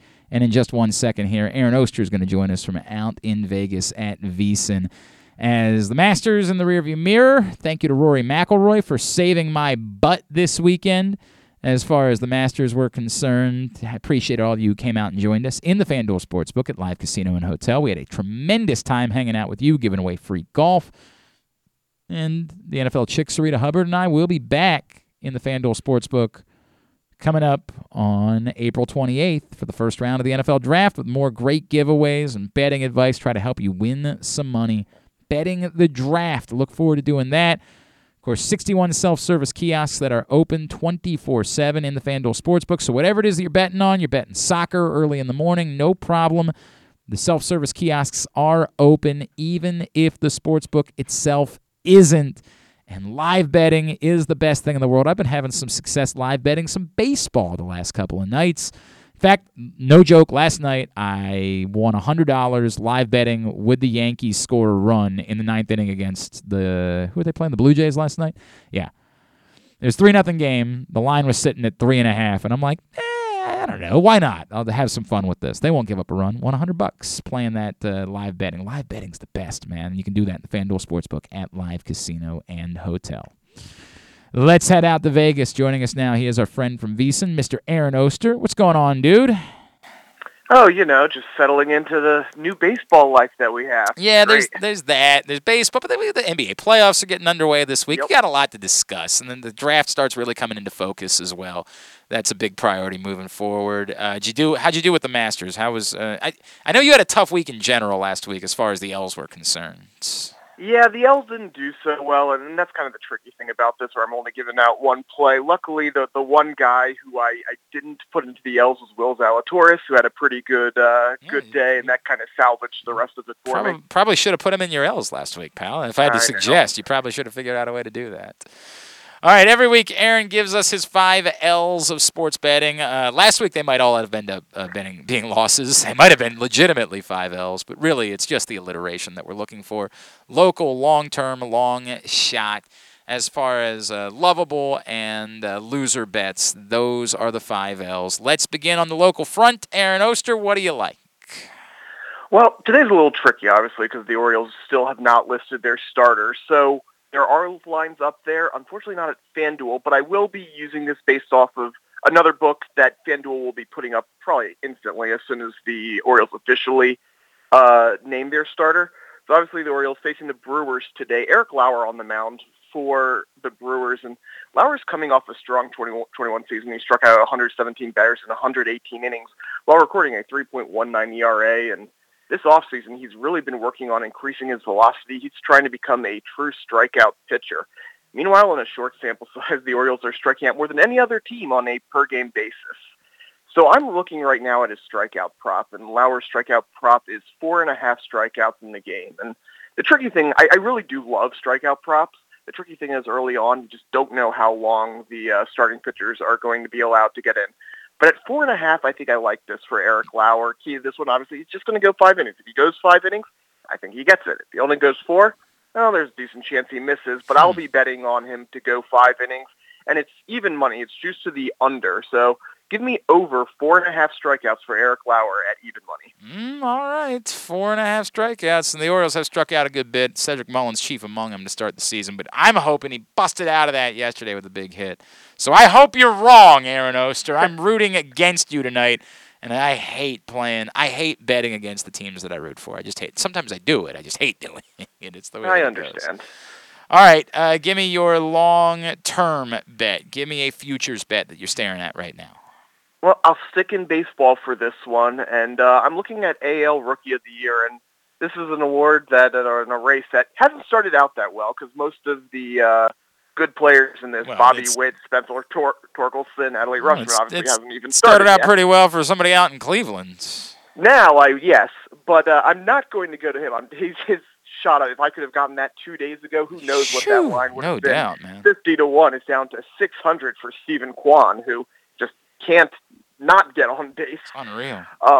But I'm actually looking at Julio Rodriguez of the Mariners right now. He's at plus 480, and again, he's one of the guys who hasn't started all that strong. He did get a really big hit the other day to help the Mariners win. But he's a guy who I really liked his bat for a while. He is one of the top prospects in baseball, or was coming into this season, alongside Witt and Torkelson and Rushman.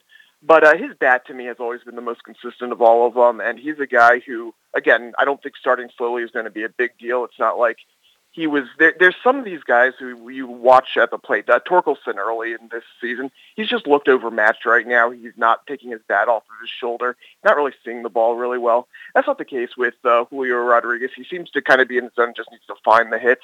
And I think once he does, those hits will keep coming. So at 480, I think this is still a pretty good price for Rodriguez to win AL Rookie of the Year. So that's what I'm recommending right now, because I feel like by the end of the month, that's going to drop. I think you're probably right about that. I said last week, if you follow, and you should be, if you follow Live Casino and Hotels social media pages, in one of our videos last week, I said, why the hell not throw a couple bucks on Adley Rutschman for the fun of the season, right? For the fun of having something to root for as the year goes on as an Orioles fan. He's sitting at 11-1 right now, and I get it. Like, he's going to be a little bit behind some of these guys who are here to start the season. But what the hell, man? For the fun of, I want to have something to root for, I want to have a horse in the race. It ain't going to be the Orioles, trying to get into the playoffs. Why not have a couple bucks riding on Adley Rutschman as AL Rookie of the Year at 11-1? I would toss in a few bucks, but I do like Julio Rodriguez at plus 482. And I actually don't hate, and like I said, with all these rookies not doing well, that just helps Rutschman, because no one's going to really jump out to that big lead that's going to be insurmountable. You say that, but I think there were just enough highlights from Bobby Witt this weekend that, I think that sometimes that's as important as somebody really, lighting the world on fire, is that you're doing things that people are paying attention to. And him throwing the cat out at the plate in the 10th inning from his knees was a big one, and the game-winning hit the other night. I think that you run the risk of somebody establishing themselves as the leader in the clubhouse, sort of, and it's difficult to take someone off that pedestal unless they F up as the season goes on, right? Unless you light the world on fire. Worried about. Yeah, sure. All right, your long shot. Give me an underdog that you particularly love. Well, I'm going to NBA playoffs for this one, and there's a few underdogs that aren't really long shots. Like, for example, I do like the Toronto Raptors in their series, but that's not quite a long shot. That's simply an underdog there. So for a long shot, how about this? Chris Paul to win NBA Finals MVP at plus 700. Ooh. And I still believe Suns are the favorite to win the NBA Finals, and the odds agree at plus 270 to win. So instead of taking the 270, why not roll the dice on MVP? And unfortunately, this isn't a situation where if the Suns win, Paul automatically wins. Obviously, Devin Booker's there. There are other players who can win. But I really think that if it's close, if Paul has a good series there's sort in of the an NBA emotional pull to that, right? Exactly. So why not Chris Paul plus 700 as a long shot play? So it's Booker at 6-1 and Giannis at 6-1 as the co-favorites to be Finals MVP. Then Chris Paul at 7-1. I do like where your head's at there. That if the Suns win, and look, the likelihood is that Chris Paul, he plays sort of the role of closer in a lot of games, where the way the Suns play is they get in front and they sit Chris Paul for a little while, and teams sort of fight back, and then you bring Chris Paul back in to hit 12 mid-range jumpers, mid-range jumper you to death, you sort of get death by paper cut at the end of the game. So even if Devin Booker puts up big numbers, if the Suns do the things the Suns typically do to win the title, I could absolutely... if he's getting 15-15 a game, he's not going to get the 30-point game, but he's going to absolutely be the specifically facilitator. Hitting big shots in the fourth quarter to win games. I could 1,000% see it. Of course, if they have to play the Bucks again, I don't know that I feel good about it, because they did not handle that well. All right, Aaron Oster is with us from out in Vegas at VSiN. Let's move on. Give me, do we do lovable or loser? We do loser first. Give me the one that you say, come hell or high water, no matter what you do not make this bet. I really don't like it. This is an NFL draft bet at FanDuel, and looking at the first wide receiver, they are the only book, as far as I know, in the world, certainly in the country, as far as the major books go, to have Drake London as the first wide receiver at plus 110. I don't understand that at all. So you can find co-favorites sometimes between London. They're the only one with London as the sole favorite. And for most books, Garrett Wilson is the favorite. I think there's a reason for that. And Drake London's a great receiver. I think he's going to be a good receiver in the NFL, but he's a physical receiver more than athletic receiver. And the physical receiver, they don't tend to go first. His main comp is Mike Evans. You think back to his draft, as great as Mike Evans is now, it's Sammy Watkins that went first in that draft. Yeah, and you see that time and time. Which one worked out better? Maybe teams have learned something. See, that's the thing. I don't think they have. Right, I really don't think they have. Might be right about that. And they're going to go for the athletic guy, and Garrett Wilson is the athletic guy. And by the way, if we're talking about like what smart GMs would do, Jameson Williams is the best wide receiver in the group, and if he wasn't injured, he'd be clear-cut the number one. And with these teams down at the bottom, like I don't know why you wouldn't take Jameson Williams. Again, we're not saying what smart GMs would do. We're thinking about what GMs would do. So while it should be Jameson Williams, I think it ends up being Garrett Wilson. I think either of those, by the way, are worth betting. Either Garrett Wilson or Jameson Williams, if you want to take a little bit of a long shot play there, are worth taking wide receiver.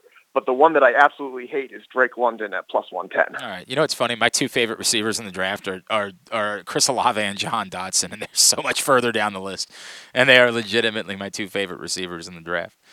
All right, and then give me the one that you say, whatever you got to do. If you must walk to Hanover, if you must walk down to Arundel Mills in order to get the Live Casino and Hotel and get into the FanDuel Sportsbook, you do it because you need to make this bet immediately. Well, it's funny that you just brought up Chris Olave and Jahan Dotson, because my favorite bet, possibly my favorite bet of the entire NFL draft, is right now FanDuel has set the number of first-round receivers at 5.5. Think about the draft this year. Argue that the wide receiver is the best position there, maybe edge rusher, but wide receiver is incredibly deep. My host on the Nightcap, Sean King, that it might be one of the best wide receiver classes he remembers in NFL draft. And think about what the team needs are this year. There are a lot of teams that could use wide receiver. Jets, Falcons, Commander, Texans, Chargers, Saints, Patriots, Packers, Chiefs, all arguably favored to take a receiver in the first round. Plus, there are teams like Cardinals or Cowboys who maybe doesn't need it, but could certainly use one depending on who falls. Meanwhile, you have Garrett Wilson, Drake London, Jameson Williams, Chris Olave, Treylon Burks, all feel like locks. And then that means all you need is one team to fall in love with a Jahan Dotson from Penn State. How about Christian Watson from North Dakota State, who's 6'4" and runs like 4.38 40. Sky Moore from Western Michigan. You just need one of those teams in the back of the round. And you look at some of these at the very back, the Chiefs. If you can get 5 in the first 22 picks, let's say, Chiefs are going to take a wide receiver in the first round, whichever one they happen to fall in love with. So there is juice on the over, and the juice is minus 152 right now for over 5.5 receivers. Okay. And that's a little bit of a heavy juice. But in this case, that 150 represents about a 61% chance of happening. Doesn't it feel more like 75, 80% that over 5.5 receivers go? So even though there's some heavy juice, I feel like this should be a much higher juice, and there is value there on over 5.5 receivers in the first round. All right, over 5.5 receivers selected in the first round as a bet that he loves and you must make. So get down and throw a couple bucks that way. All right, sir, what's going on out at VSiN?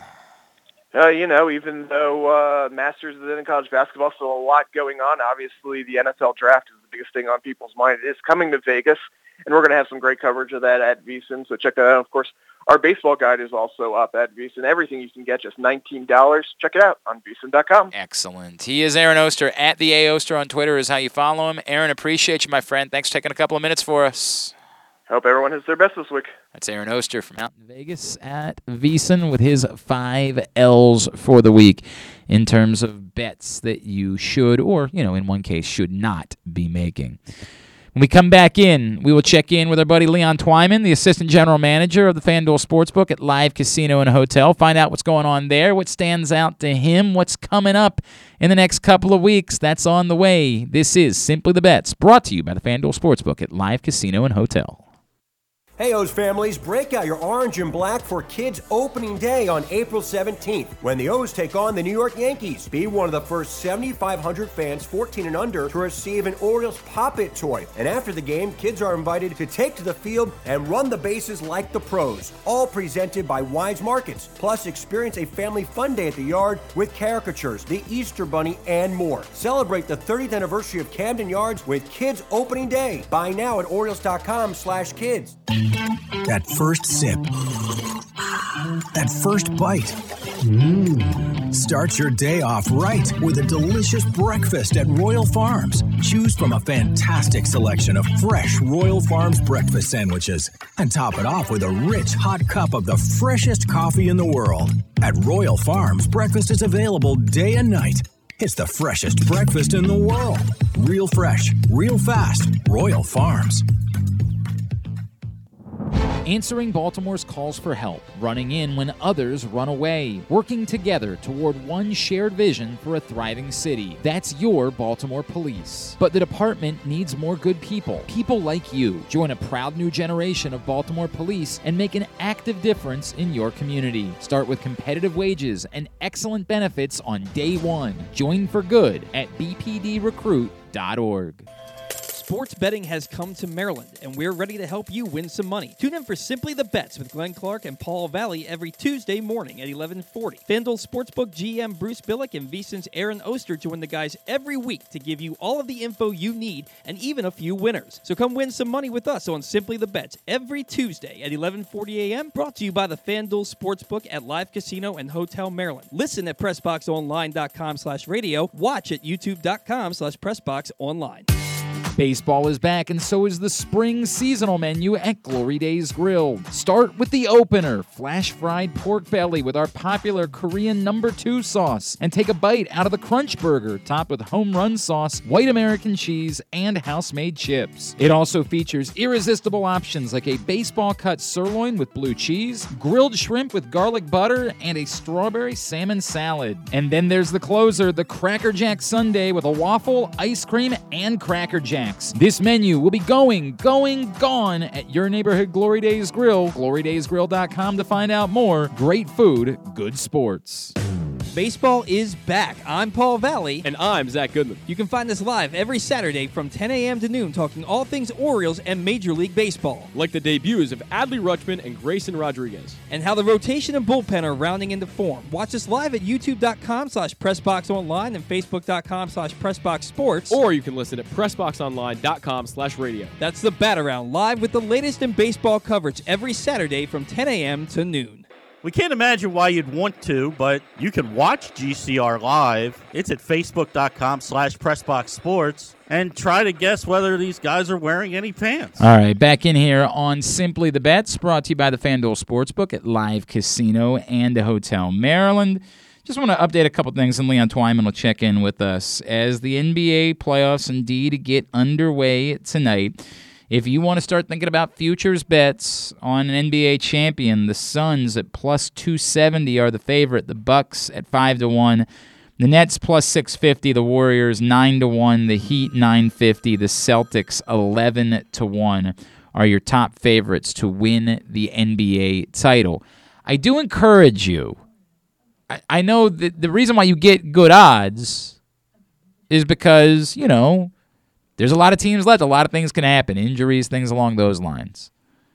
But if you love, I said this yesterday, or I'm saying it today on Live Casino and Hotel's social media page, the Suns are the overwhelming favorite in the West. They are by far the best team in the West. But yet, you can still get plus money on them to win the West at plus 120. That'll disappear.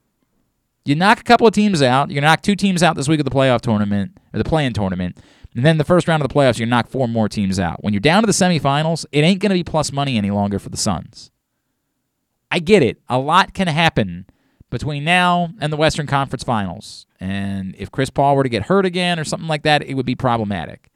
But there's no reasonable scenario by which the Suns aren't winning the West. So with the idea to get plus money, I'd be sticking a couple of bets in. In fact, I did when I was there in the FanDuel Sportsbook on Sunday. I threw a couple of bucks on the Suns to win the West while I was there because that plus money is going to go away after a little while. If everything holds the way we expect it to, it's very quickly no longer going to be plus money. So I tried to take advantage of it now, knowing there is some risk involved, but it's just an opportunity to make a little money there. Speaking of the FanDuel Sportsbook, Leon Twyman is the assistant general manager of the FanDuel Sportsbook at Live Casino and Hotel Maryland, and he's with us now here on Simply the Bets. Leon, what's going on, my friend? Hey, how's it going? Everything is good, man. It was great to see you on Sunday, and yeah, you told me the good news for you guys was you guys were going to be okay as long as Tiger Woods didn't win the Masters, correct? That is correct. So it ended up being a decent weekend for you guys. Yes, we had a good weekend. There you go. Definitely a good one. There you go. That's the reason. Nice thing about golf tournaments is it feels like everybody's betting on a winner, and it's really hard to pick the winner of a golf tournament. It really is. That's usually why I stay away from it. I never have luck with that at all. Right? Like, well, now, as it turns out, it's ironic that, like, it ended up being a good thing. It was a good thing for you that the guy who was the number one player in the world won the tournament, right? Like, in a lot of places, that would be the guy that everybody was betting on, but 2 months ago, nobody had heard of Scottie Scheffler. So it ended up working out sort of ironically the way that it played out. All right, so let's put into focus what's coming up. Obviously, this week, tonight, the play-in tournament gets underway as the NBA playoffs start. What are some things that people should know about uniquely betting during the NBA playoffs? So there's definitely a lot that you can bet on when it comes to the playoffs, specifically with the play-in games. Since those are starting tonight, you can actually bet who's going to advance from the play-in tournaments. So you can bet all 4 teams to advance. You can bet 2 teams from the Eastern Conference, 2 teams from the Western Conference. So there's a few different ways that you can bet this play-in tournament. And I see there's there's also props for the play-in tournament, correct? There's like player props. Yes, you have some of those players, the top scorer, you have rebounds. There's just all kinds of things that you can actually bet with this. I'll tell you what stands out to me, and again, I'm giving away what you're going to see on social later today, but I like the quartet of the Nets, the Timberwolves, the Clippers. That's all chalk, but then I like the Hawks as the other team. I like the idea of this is playoff Trae Young that we're talking about, right? Like this is the man that single-handedly wrecked the people of New York. They still have not recovered from what he did to them. There was video of them, like, everybody walking out of the Yankees game chanting F Trae Young the other day. We're a year removed. That's what playoff Trae Young does to you. I have this funny feeling. I know the Cavaliers have some nice pieces, but I like the Hawks as the 4th team. And those 4 teams together, the Nets, the Hawks, the Timberwolves, and Clippers, which is still mostly chalk, would pay out plus 440. What do you think about that quartet? I like it. I was actually looking at that earlier today. And, honestly, I kind of like Nets, Hornets, Timberwolves, and Clippers as well. I mean, that's 9-1 there. Ooh, that's really ballsy. That is really ballsy. All right, but what else should we know? Like as we get into the weekend and you're just in the normal playoff games, how many more types of props will be available? I know we already have futures bets. Like you can bet Finals MVP right now and try to make some money that way. Yes. So you have that. You have when it comes to betting the series, you have the series spreads that you can bet. You have correct score. So wait, what is? Explain that. Like, talk to me like I'm 5, Leon. What's a series spread? So series spread. So basically, it's like a spread of the game. So when you are betting a spread on the game, you have to bet that team to win by so many points. So the series spread is the same way. So, for example, if you're looking at the Raptors and 76ers, 76ers right now on the series spread, they're minus 1.5. So that means they would have to win the series by at least 2 games. Oh, I love the Raptors to cover that, by the way. I think they could win the series. There's something about the 76ers. They feel fragile to me, man. Like, I get it. They got good players. Joel Embiid's been amazing. I understand that. But they just feel like a fragile kind of franchise to me that's been through a lot of things over the last few years. They really have. They really have. I don't know, man. I kind of love the idea that I can get a game and a half to play with. So basically what that says is if it goes 7, I'm winning the series. I'm winning my – if I bet the Raptors and it goes 7 or they win the series, I'm winning my bet. Yeah, you're good to go. You're solid on that. They're plus 1.5 at minus 152. I like that. Oh, and you can bet you can bet the exact number of games. So you can bet the Raptors, say, to win the series in exactly 7 games. Or you can bet the Sixers to win the series in exactly 5 games. That is correct. You can bet the series total games. You can bet correct score of the series. It's really interesting. Man, there is a lot available. This is almost like betting the Super Bowl right now. All the things that are available for something like this is good. Yeah, there's definitely there's ways to make money when it comes to the NBA playoffs. I am all in. All right, Leon Twyman is the assistant general manager of the FanDuel Sportsbook at Live Casino and Hotel. He's with us here on Simply the Bets. Leon, the other thing that we're going to start putting into focus in the coming weeks is the NFL Draft. That's our next event with you guys. We will be there on Thursday, April 28th, hanging out in the FanDuel Sportsbook. The NFL chick, Sarita Hubbard, is going to join me. We will be have great giveaways for that night, an awesome atmosphere, and I'm expecting a pretty big crowd, so guarantee your spot by emailing events@sportssocialmd.com. It's starting to look like there are some serious props coming in for the NFL Draft at this point. Yes, there are. So you have obviously you can bet like the overall winner of the draft. You have number 2 overall, 3. You got top 10, top 5. You have the team to draft Malik Wallace, which is you got some good odds on that as well. So there are quite a few things that you can actually bet on with the draft as well. I see that, and some of them, we were just talking about this with our buddy Aaron Oster out in Vegas. Like you can pick a prop, how many wide receivers will go in the first round, and who will be the first wide receiver taken, in first player at each position that will be taken in the draft, and those seem like some fascinating ways to bet. I just learned by clicking on this button that you guys are offering betting on the USFL, which gets underway this weekend. Yes. That's going to be interesting. We've had a lot of people inquire about that. Wow! And it seems like it's going to bring a pretty decent crowd. I'm extremely interested to see how this turns out. I would have no effing clue how to even think about betting on the USFL. Like, what are you even working with when you decide to bet on the USFL at this point? You ever heard of these you're guys? Pretty much just winging it at this point. Right? For what it's worth, I can inform that the Michigan Panthers and the Tampa Bay Bandits are the co-favorites to win the USFL, both at plus 450. I say this half jokingly, Leon, but is there a prop available to bet whether or not the USFL actually finishes their season, unlike the last couple of leagues that tried to do this in the spring?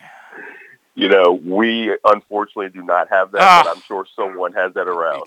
We gotta look into that. Maybe it's being an option. We gotta look into that potentially as a way for people to make their money. All right, what else do people need to know about? What else is going on this week? What other events are coming up? What else is happening in the FanDuel Sportsbook that should be on someone's radar? So right now, we're just going to focus on this NBA playing tournaments and the playoffs. So we're hoping to bring a crowd in for that and get some things going. Hopefully, I think we're going to be busy. It's going to bring a big crowd. Our market is definitely an NBA market, and you've seen that as well in there. No doubt. Huge NBA market. And I know there's some big soccer matches coming up this week, Champions League back in action too, so I know there'll be some interest the next couple of afternoons, and I guess that's our opportunity to remind everybody, whatever it is you're betting on, it doesn't matter if it's a soccer match that's happening at 5 in the morning, you can bet it because the self-service kiosks are open 24/7. Yes, 61 of them. We have the most in the area, so definitely come down to Live Casino and hop on one of the kiosks when they're available. They are extremely busy. So I do have bad news though. If you were looking to see an idiot dressed up as a caddy for the Masters, you missed your chance. That was a one-time. That will not be returning. Is the caddy costume that I showed up in. By the way, I don't know if I told you, Leon. I got there's a gentleman at the door as I was walking into the casino who was not thrilled about the costume that I was wearing. He did not understand what it is that I was doing. And as he said, where I come from, you wear something like that, it's because you're there to clean up blood. I said, my friend, I promise you, I have no intentions. It might be a bloodbath for me with my bets, but I promise you that is not my intention for the week. But we had a good time hanging out for the Masters. All right, Leon. Yeah, it was definitely a good time. Yeah, it was fun, and thank God. You know what? A suggestion that Bruce gave me. He said, play the bet where you take Cameron Smith and Scotty Scheffler out of the equation, and I put a little on Rory McIlroy, and I got a nice payout because of that. So I was very happy with that. That was a good day for me. So I still think you've come out on top. I still think that overall I'm on the losing side of my fights with FanDuel, the FanDuel Sportsbook over the years or over the months. But I did get a little bit back. I won the 5th round on Sunday with that Rory McIlroy bet. Hey, little by little, that's all that matters. You just got to keep chipping away. That's the way it goes. All right, my friend. Appreciate you. We'll talk to you next week. Thank you for taking a couple of minutes for us. All right. All right. Thank you again. See you soon. That's right. Leon Twyman, the assistant general manager of the FanDuel Sportsbook at Live Casino and Hotel. Appreciate him hopping on with us this morning. I cannot fathom betting the USFL. I don't know what you're doing. But, if you're into it, it is available in the FanDuel Sportsbook at Live Casino and Hotel. All right, let's get a tidbit of the week. Paul Valley, what have you prepared for us? What's an interesting tidbit related to betting that you can pass along? All right, so Action Network headquarters tweeted out from the FanDuel Sportsbook. FanDuel Sportsbook, I don't know when this bet was made, but somebody made a 5-leg futures parlay at plus 959, 75, 90. So plus 959, 75, 90. And they've hit the first 2 legs. North Carolina to make the Final Four at plus 4,000. It was a $10 bet. Okay. North Carolina at plus 4,000 to make the Final Four. Scotty Scheffler at plus 3,300 to win the U.S. Masters, the Masters tournament. And then the ones that haven't hit yet, the Phoenix Suns to win the NBA championship at plus 410. Okay. Alabama to win the national championship in football at plus 200. They win it a lot. And the Buffalo Bills to be the AFC champion at plus 350. Right now, they could cash this out and clean up with $8,559. And how much was the butt again? The $10. How much was the butt? A $10 total wager. A $10 wager. And right now, they could cash out for $8,559.45. However, if they keep this and they hit all 5 legs, they will, on a $10 bet, cash out at $959,769. Somebody in the comments on this tweet said they should have done the smart thing and put 2 $10 bets on the same parlay, cash out one and then the other one, let it ride. Okay, thank you, smart guy. Like, the hindsight thing. This is the way you really do it. For F's sake, we didn't know that.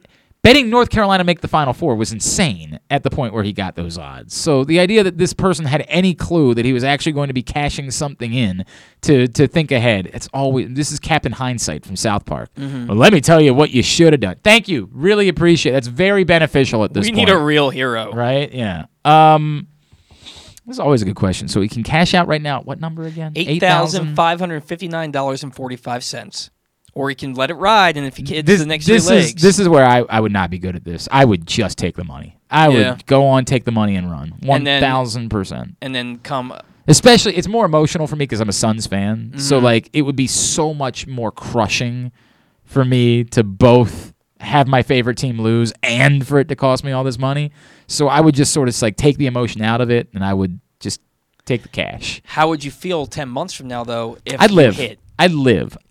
This to me is like when we talk about Jake Arrieta thing. I can live with making a good decision in the moment, even if the decision didn't end up being the best decision that you could make. Mm-hmm. I can always go back. It's so easy to say, well, with hindsight, this is the Captain Hindsight thing. Hindsight.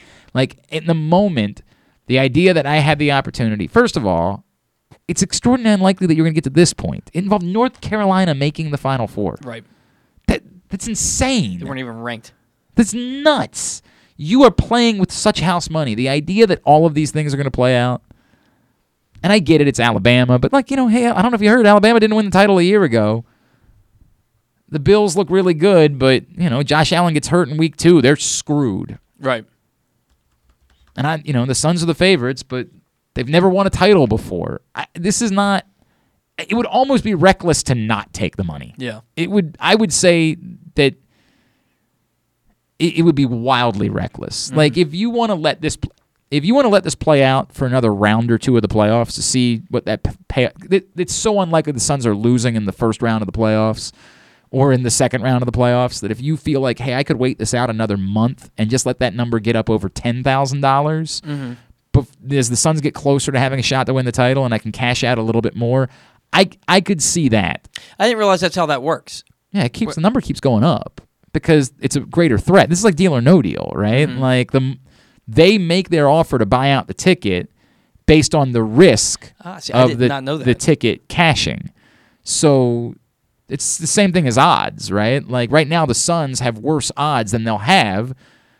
Better odds. If you're a bettor, you can get the Suns at plus money. But as I just said, the closer we get, that money's not going to be plus money anymore because the risk is greater that they're actually going to win. There's lesser risk at the moment the Suns are going to win because there's so many teams left. You get closer and there's greater risk that they're actually going to win, so the odds have to come down.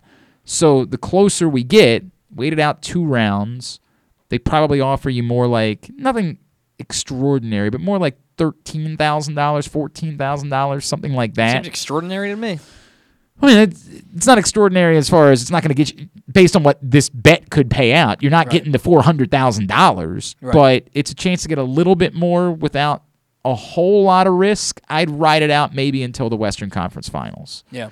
The danger being, again, if Chris Paul gets hurt on Sunday, then your bet's over, basically. Is he fully back now? Yeah, he's been back for a little while. Oh, really? But, Okay. There is risk there. There is risk in that. But I think 2 rounds would be the length. I would probably, knowing me, I'd cash out today. But if you want to say the smarter play is to wait 2 more rounds and cash out, then I'd listen to that. I'd listen to that as far as the strategy for that bet. But that is a good one. It's a very good one.